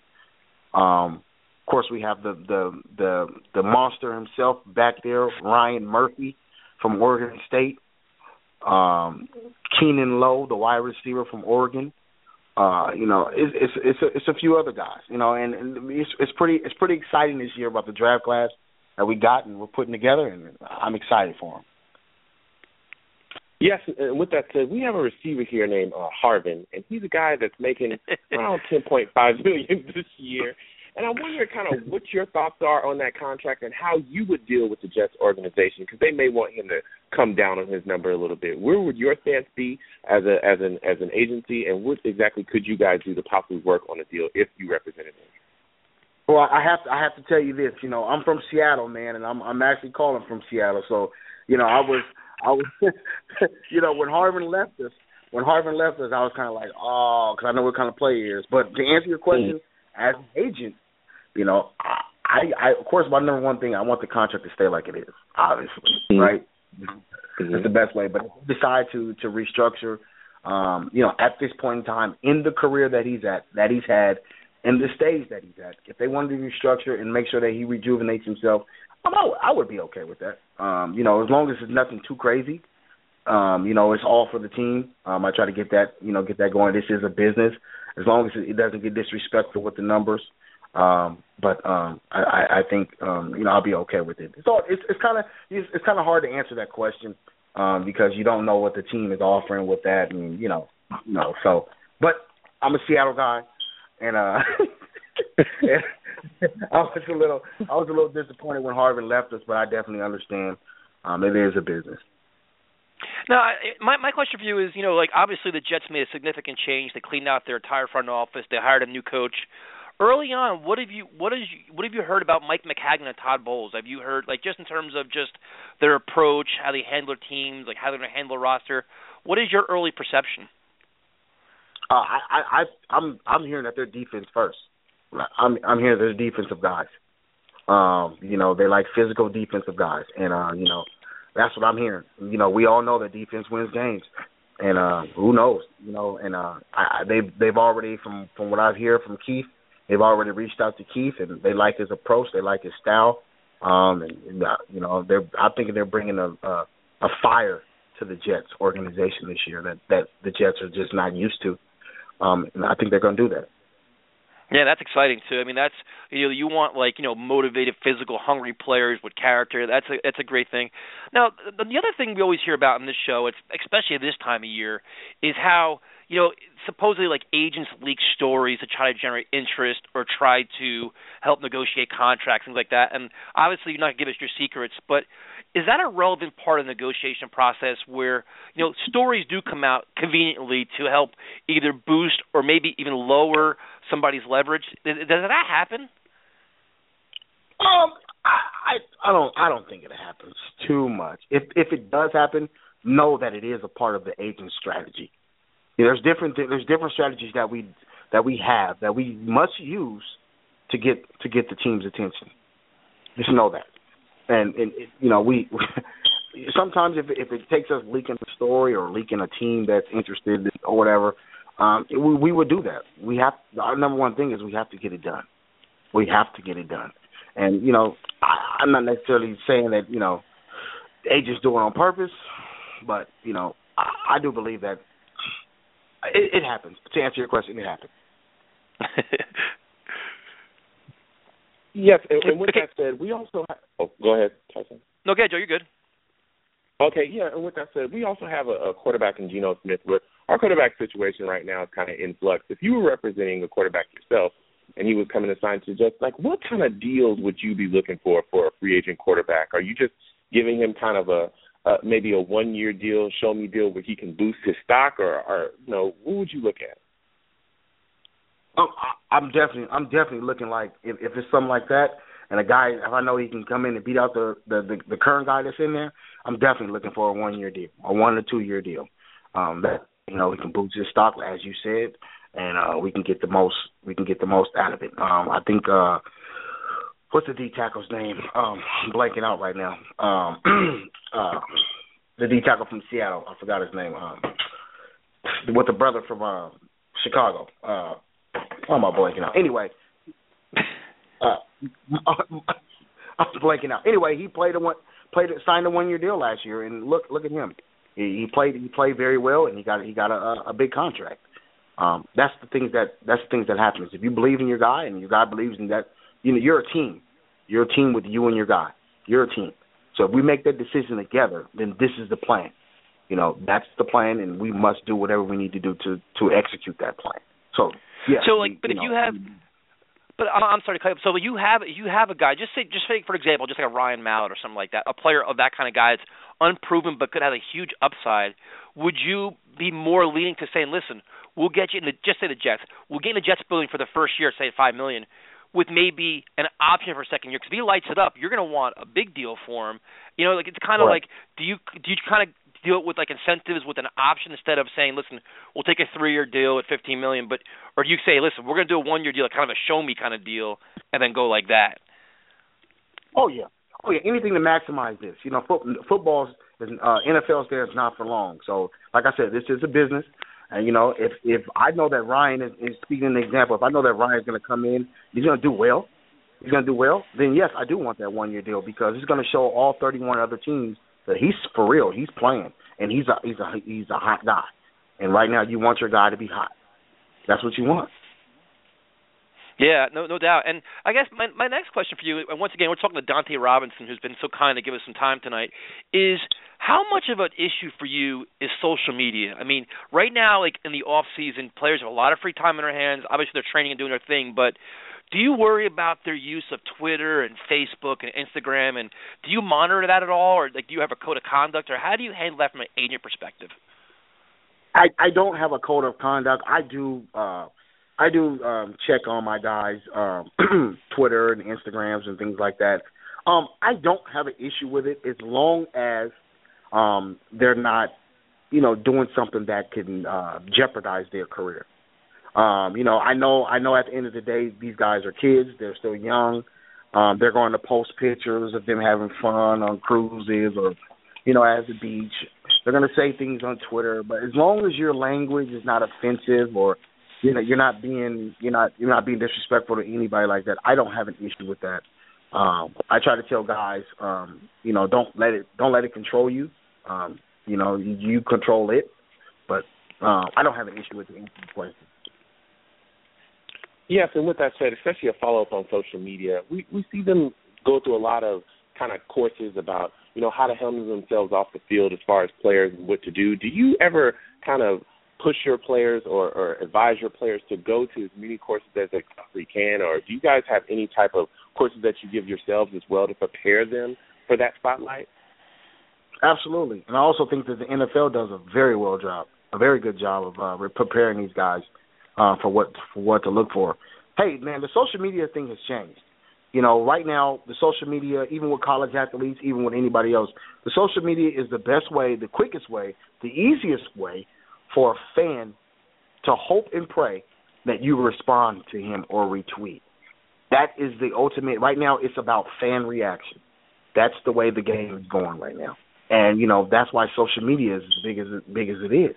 Some people, I look at different Twitters and stuff like that, and the way people, I'll take Jamal Crawford for once, from the LA Clippers. He's a Seattle guy, and Jamal uses his Twitter to interact with his fans. He has Q&As, giveaways, and things like that. But Jamal's always positive, always talking about sports, always talking about sending a good positive vibe out there to the Twitter world and things like that. You use it like that, it shouldn't be any issues. But that's no. I mean, I cut you off. Yeah, I definitely agree, and we see it on our radio show. We get all kinds of interactions from fans, and we see them all. Like you said, you try to engage with the players and get a response, and you see certain players, just say a Demario Davis, for example. He's always displaying a very positive message. He's very active, but he's always very positive, promoting good things. Like T.J. Barnes, guys like that you could see. And then there's some players you see that we won't mention that these things you're like, man, and it's just not a good look. And you wonder, I wonder why the agent has to step in and say, listen, either change your philosophy. You want to keep your personality, but you don't want to kind of ruin your image at the same time. So it's like you said, social media is so interesting to see how different players handle it. The last question I have for you, and once again we're talking to Dante Robinson from Elite Sports Agency, is the big story this week was Peyton Manning coming out. He's going to play one more year supposedly. That's the plan. How do you handle a player when it comes to the end of the line where you say, listen, it's it may be time to hang him up, or it's, you know, the contract you want is probably not going to happen. Maybe you should try this. Like, how do you handle those situations where it's not good news for your client? Well, you know, speaking of Peyton Manning, we got to give credit to what's credit due, in my opinion. Peyton's a guy who's a monster. Peyton can still play at a high level. He can't do the things that he used to do. He can't escape, or never was able to escape, but he just can't do the things that he used to do. But Peyton is a guy who can still play at a high level. And at that opinion, Peyton's agent he's a great guy. He knows what he's doing, and you know, if Peyton can still play at that level where he's not ruining the team, that's a major thing to understand. He's not hurting the team, so he can still play. So I'm going to tell him as his agent, hey, let's go for it. You know, if you feel like you can go one more year, if your body's okay, if your mindset is there, let's go for it. If not, then we need to hang up the cleats. And you know, trust me, Peyton has taken his time. He's talking to his family, and he's judging his body and letting him know that I can go one more year. He continues to amaze us, you know, and that's the way it is. I'm going to tell him to go. He can go if you can go one more year until you start hurting the team, until you get pulled out of a game or anything like that. Then now it's time to hang the cleats up. But no, he has not done any of that. So I'm going to tell him to go. I would definitely agree with that. But say like a player that doesn't have that same. Say it's like, you know, a running back that slowly but surely you see the decline, where now it's like, if he does come back, and you know, like say if there's like a possible injury concern where you can see the hips are wearing down, or you know, a player like that, do you say, listen, I appreciate your desire to keep playing, but you know, teams may not call, or you may only get, let's say, a veteran minimum contract this year. Do you have that honest conversation, or do you kind of let them, like, how do you handle that, like like when they're in almost like their last year of their career? Oh yeah, you know, I've had talks with guys before. That's one of the hardest things of our job. We have to let guys know. We have to be realistic with guys and say, hey, listen, you know, this is why it's important for you to graduate from college in the first place. Now you have not only, I tell guys this, you know, not only that when you're in the NFL, use the NFL as a platform. Use the NFL for the connections. Use the NFL for your post career. So when it comes time to have that talk, which I've had before, yes, it's the hardest thing to do. And guys accepting that. Guys don't always want to accept that. You know, everybody believes they can play it one more year. Everybody believes they can play 2 more years. But hey, it's time to accept that. It's time to accept the fact that you've done your time. You've done your time, and it's over. You know, and that's the thing. And you know, you just handle it. It's something that you got to do. You know, you just got to handle it. It's a hard thing for us to do. I don't envy you there, that's for sure. Yeah. So yeah, I don't. That situation, that's a tough situation. I don't envy you. I mean, as exciting it probably is to tell him you landed a big contract for him, it's probably twice as tough to say, you know, I'm sorry that, you know, it's not going to work out as planned. So that's got to be, you know. So now that you got us all excited about Keith Lewis, next question is, when's he coming on our show? Oh man, you know, I actually, you know, it was funny because, you know, I actually told Keith I was coming on the show, and we actually can have him anytime. You know, honestly, we can get him on, and you know, he's excited to be a Jet, and I think you guys are going to be excited about him. We can get him on anytime. We'll make sure we make the connection and get him on. Awesome. Thank you very much, Dante. First of all, thank you for your time tonight, and you know, good luck with the whole combine process and the draft process. We'd love to talk to you again because, you know, it's a lot of times, you know, we read about a lot of these things, but we don't know like the ins and outs or the behind the scenes. We kind of assume it. So for you to share this insight with us is greatly, greatly appreciated. No problem. I really appreciate you guys always having me on, and you know, I'm going to make sure I, you know, keep the news going from the combine and make sure that guys are, you know, try to get as much news as possible. Absolutely, man. Thank you much for your time tonight, man. We appreciate it. All right, buddy. You guys enjoy. Thank you. All right, Joe, we had an action-packed show tonight. We started out with just kind of me and you chat, and then we got Tommy Bohannon on and Dante Robinson, who, to me, I could talk to him for hours because he has so much like behind-the-scenes knowledge of things that we just don't know how they handle. Exactly. It was great to get to talk to him. Like you said, a lot of behind-the-scenes stuff, just a lot of things, how to deal with players as well, how he was, you know, dealing with guys that were coming out of the draft. It just turns out to be just a crazy show with 2 really good guests coming on. Yeah, no doubt. And he's very good because he's very honest. And it's just like, there's a lot of things that go on behind the scenes, especially for the Combine. You put up your numbers, good or bad. Then it's about marketing your player, getting him out, getting your word out, and I thought that was an interesting nugget about Maccagnan and Bowles, where they're going defense. He's like, they want a strong physical defense, which I found fascinating. Yeah, it's you never know, man. You never know what you can get out of an agent. He's a great follow on Twitter, and he's very informative. So I really appreciate just getting his insight on everything.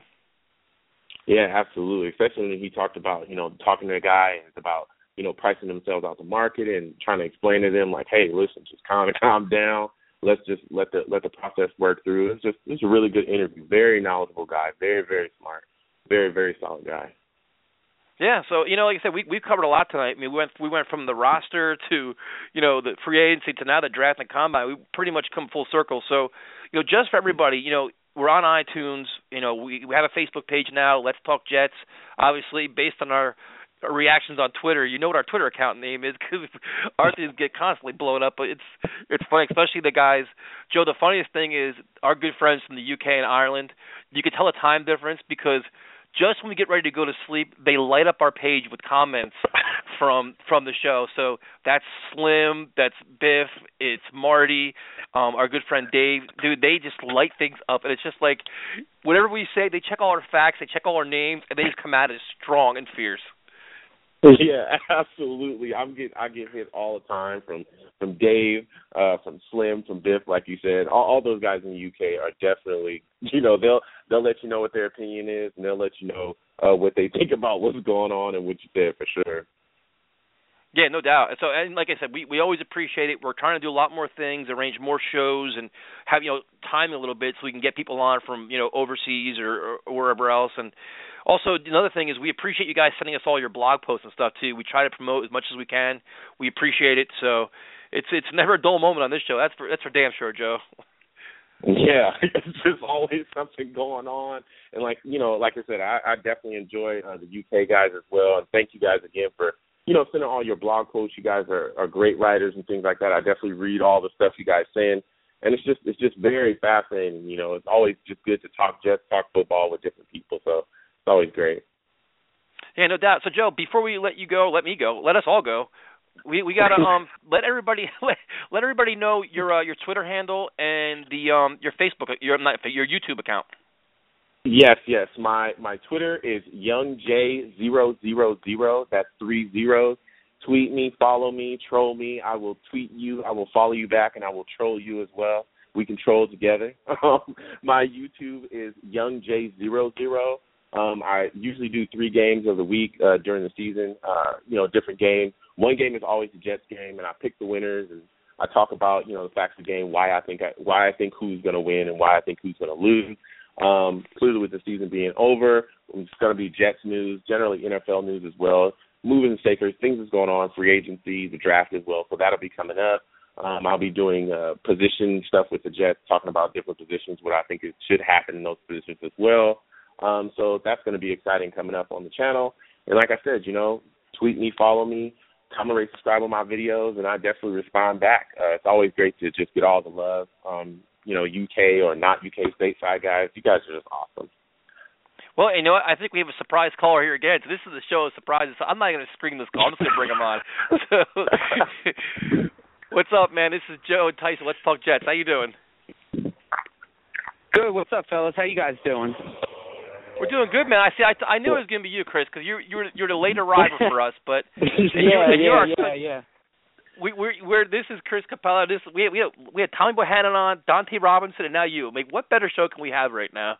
Oh man, guys, I'm honored. I'm sorry I wanted to get in earlier. I was playing some pickup hoops. I gotta have some priorities too. So what's on your mind, man? What's going on? I haven't been able to catch a whole lot of the show. I saw the preview was talking a lot of free agency predictions. I'm kind of curious on what your guys' take is on like the quarterback situation coming up. Obviously, that's the most important position in football, and I kind of want to know how you guys feel about things. I mean, I'll start off and say it's we talked about this earlier a little bit. I said I think there's a good chance that we don't even draft a quarterback this year. I think that if I think it's Mariota or bust for the Jets. I think they're going to explore other options, and I think the options could be limited. I think they're saying that Bradford could be re-signed, Mallett's can be re-signed, so you're probably looking at like a Fitzpatrick, maybe a Hoyer, something like that, and give Geno a chance to win the job again, and with an eye towards next year. I mean, that's kind of my feeling. Joe, what's your thoughts? Yeah, I pretty much echoed the same stuff with the free agency market kind of drying up. I would hope that we would be able to do something and get Sam Bradford in here, but I definitely wouldn't blow the bank for him or trade away any kind of picks like that. But it's looking like the market's drying up. I don't think we draft anybody either because a lot of those guys are going to have to sit 1 year. At least after Winston and Mariota, you don't know. A lot of those guys kind of fall off a cliff as far as talent-wise. So I think this could be where we either get a stopgap guy like a Colt McCoy or Mallett as well, and we kind of see what happens and give Geno as much of a competition, I guess, as he's going to get this year. And then we kind of shore up all the other stuff around him as far as our offensive line positions and our secondary and our linebackers as well, and shore that stuff up to give whoever is in that position, more than enough to succeed. That's just kind of where I'm at with the quarterback position. Yeah, I'm kind of with you guys there. It doesn't seem to be a whole lot out in the market, and there is just so much to shore up. I think the offensive line is something the Jets have to take a serious look at this point. With the Brickishaw-Ferguson getting a little older, I don't know a whole lot about the guard play coming into this year.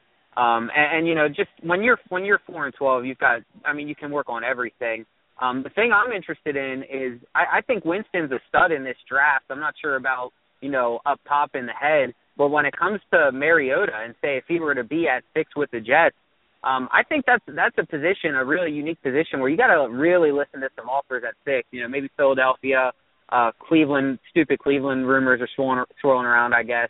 But I think Philadelphia is a team that could be really interested in. I'm kind of in that group that I'm not saying I'm for Nick Foles, but I wouldn't be against bringing in Nick Foles if that were the case to happen there. Yeah, see, and I agree with you to a point. I think at 6, if you get overwhelmed with an offer, I think you definitely take it because at this point, the more draft picks, the better. Hopefully that McCadden can make something happen with them. But the question I have for you is, if Foles does get traded here, just for example, he does, don't you think he's going to want a new contract? I mean, he's going to want some kind of stability. He's coming to a new team, new offensive coordinator, new offense. He's going to be like, listen, I'm in a contract year. Why would I come here? I want some kind of stability. Don't you think that would be the case with him? Yeah, I think it would be the case, but I think it's also one of those situations where you just kind of tell him tough luck. He doesn't have a lot of the leverage. He's being traded, and you put him on that 1-year deal and say, if you want a contract, go out and, go and ball out this year. I think that would have to be the case. I think if they're bringing in Nick Foles, I wouldn't be for them just extending him to, like a 3-year deal or anything like that. I'd say let's go with this 1-year deal and see what happens from there, if it were to happen. I think, in my opinion, that's what I would most like to happen going into this off season. To get Foles or to trade out of 6? Both, actually. Yeah, it's interesting. I'm not a Foles hater. I mean, you can make an argument for or against him, and the thing is, like we talked about before, it's just like, if a quarterback is available right now, they're going to have flaws. Because if he was good, he wouldn't be available. So no matter if it's a Locker, a Foles, a Hoyer, we could pick apart them all. So you have to have some kind of faith in Chan Gailey at some point and say, hey, listen, hopefully he can maximize his talent and make the kid a player here. And maybe, maybe even Geno prospers. You never know. My question for you is, what is your take on the Jets secondary? I mean, there was an article that came out today saying, if Revis comes available, throw all the money you have at him, which I don't agree with at all. Are you a fan of Cromartie? What would you do there in terms of free agency? Yeah, I think in terms of Cromartie, like if a guy wants to come and play in New York, then I think you got to try, especially in an area of need, you got to try and go and get him. Because when you're the Jets and you've had the type of, stupid media coverage that you've had, and it doesn't seem like a really nice spot to play right now. If someone wants to come back, I think you go and get him. So I'm definitely in favor of Cromartie. The cap space is there. It's an area of need. And I think when he's healthy, he's, towards the top tier of cornerbacks in this league. I'd definitely be about bringing back Cromartie. As for Revis, I'm not sure if I'd be willing to throw all of that money at him. I don't know. You just don't win. You don't win. with Revis, like, I think he's one of those guys who's going to want the money, and he's also going to want an opportunity to win a Super Bowl right away. And the Jets might be able to bring one of that with the money, but not both, not with the Super Bowl. I don't know. I think, like, you know, the Patriots were in a good position where they felt like if they brought in Revis, they could win a Super Bowl with them. With the Jets, that's not the case. So I don't know if I'm throwing a ton of money at Revis. I definitely would with Cromartie, and, you know, you just got to stack up on as many cornerbacks as you can with how bad they were. Yeah, I absolutely agree with you on that point, Chris. I'm also wondering, I heard you speak about shoring up the offensive line earlier. I'm wondering, are there any guys that in the draft or in free agency that you look at that you would definitely identify as guys we need to go after? You know, I'm really not. I have to admit I haven't been keeping up as much with the draft and potential free agents maybe as I should have to prepare for you guys. But you know, I like the way Obushi played at guard at the end of the season. You know, I still think Mangold is one of the best centers, if not the best center in the league. I still think DeBrickashaw is one of the best left tackles, but Cologne and I can't even say his name right now, Giacomini, they were terrible last year. Giacomini is like my least favorite player on the team. He was such a fake tough guy. And, you know, I think any competition that you can bring in for that right side of the line would be really good. I know they drafted Dozier last year, and he's kind of a project. So I'm just in favor of competition. You're 4-12 last season. You can get better everywhere. So just bring in good players, and the best players should play.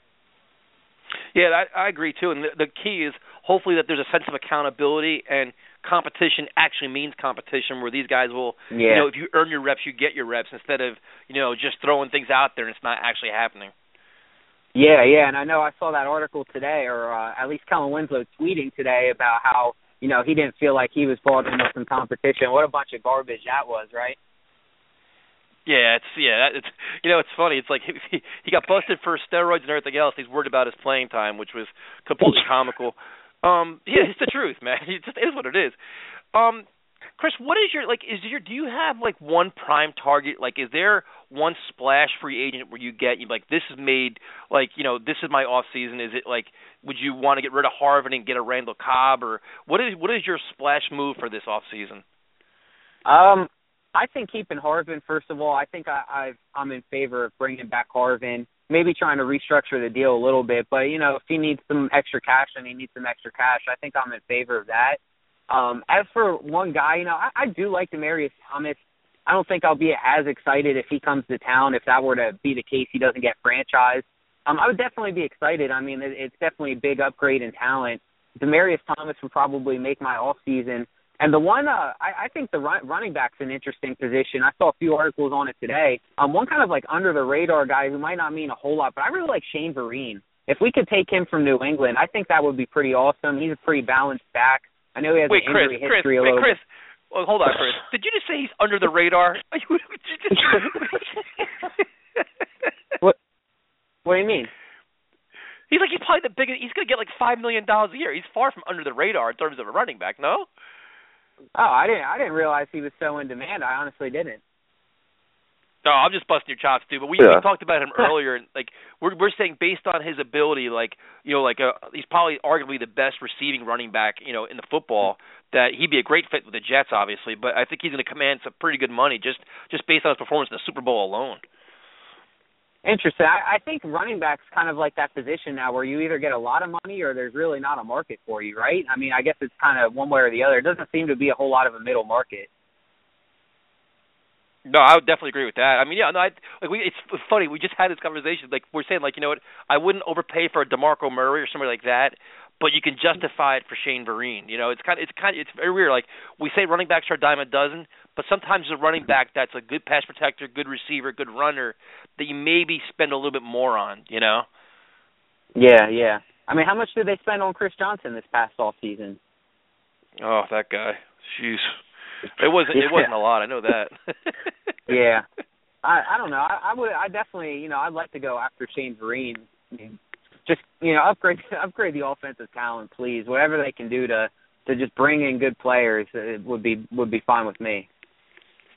Okay, and with that said, we got a guy. You know, with our linebacker being pretty, our linebacker core being pretty thin. I was wondering, what do you think about bringing back David Harris? Would you let him test free agency and go elsewhere, or would you immediately try to re-sign him and bring him back? Oh, man, I think that's the toughest decision they're going to make all offseason, with Harvin included. I really do, because there isn't a whole lot behind David Harris. I think if he hits the free agent market, he's probably going right up to Buffalo and following Rex around. So I think there's always that risk that you have, or maybe even Buffalo overpays him a little bit. I don't know their cap situation too well. I think you would try and bring David Harris back. I don't know what the free agent market is like, but if you're letting David Harris go, all of a sudden you've got a really big need in the middle of that defense. That's my opinion, at least. Yeah, we interviewed Demario Davis a couple of weeks ago, and Demario was like, he's ready to take on the role and be a leader, which is fine. But you still need a guy next to him, though. So it's definitely a hole there. So, it's what interesting. Like we said, what would you guys do? Man, you can make a case for and against. You could say you want a young guy with speed that's aggressive, or you could say David Harris is very consistent. He's physical. He's a leader. He's respected. Give him another 1-year deal. Give him 1 year with an option for a second and bring him back. Like same thing with Pace and Babin. They brought him back. I think it's smart. And the worst case scenario, if it doesn't pan out, you cut him. You're not tied to him because they're not getting big money. You know what I mean? So you can make a case for both sides. I wouldn't hate the move they brought him back, though. That's for sure. Yeah, I wouldn't either. And Todd Bowles, I know Bowles blitzed with that Arizona defense more than any other coordinator did on defense. And if there's one real true strength of David Harris's game, I mean, he's a great blitzing linebacker. He really is, coming up the middle. And that, that could suit him perfectly. Yeah, and that's kind of the way that I feel exactly. I just would like to see him come back for the right number. To me, it's a no-brainer. If he can come back and we can get a deal done and it's the right cap number for us, he comes back at that right number, then you bring him back. But if not, we just have to let him go and go elsewhere. I'm sure Bowles has some guys lined up, too, if Harris were to go. I trust that Bowles, with, I think he's a pretty good defensive mind. I trust that he could have something lined up, too. Yeah, I think there's several guys. I think McHagnon and Bowles by their eyes and guys that they're familiar with and things they can do. So, yeah, I think it's going to be very, really interesting to see how it all pans out. Chris, I've started to do this to you, but we're getting ready to wrap this up. We got about a minute left. But you got to call in more often, dude. We love talking to you and listening to your insight. Yeah, thanks, guys. I promise I will. And, I got to come a little more prepared next time. I came right into the dungeon. I wasn't ready for this. Thanks for calling in, man. We appreciate it. Yeah, appreciate it, guys. Good show, as always. Thanks, man. Thank you. We got a reputation to live up to, I guess, right, Joe? Yeah. Come on. You're going to get peppered. You better be prepared. Once again, man, we want to thank Tommy Vahanen for calling in and Dante Robinson for calling in. We will tweet out their information, make sure everybody follows them. We're on iTunes, and we're on @TalkJetsRadio on Twitter, and Let's Talk Jets on Facebook. So, Joe, it's been fun, man. We'll talk to you again next week. Yeah, it's been fun, man. Can't wait for the next show. I'll talk to you later, man. All right, peace.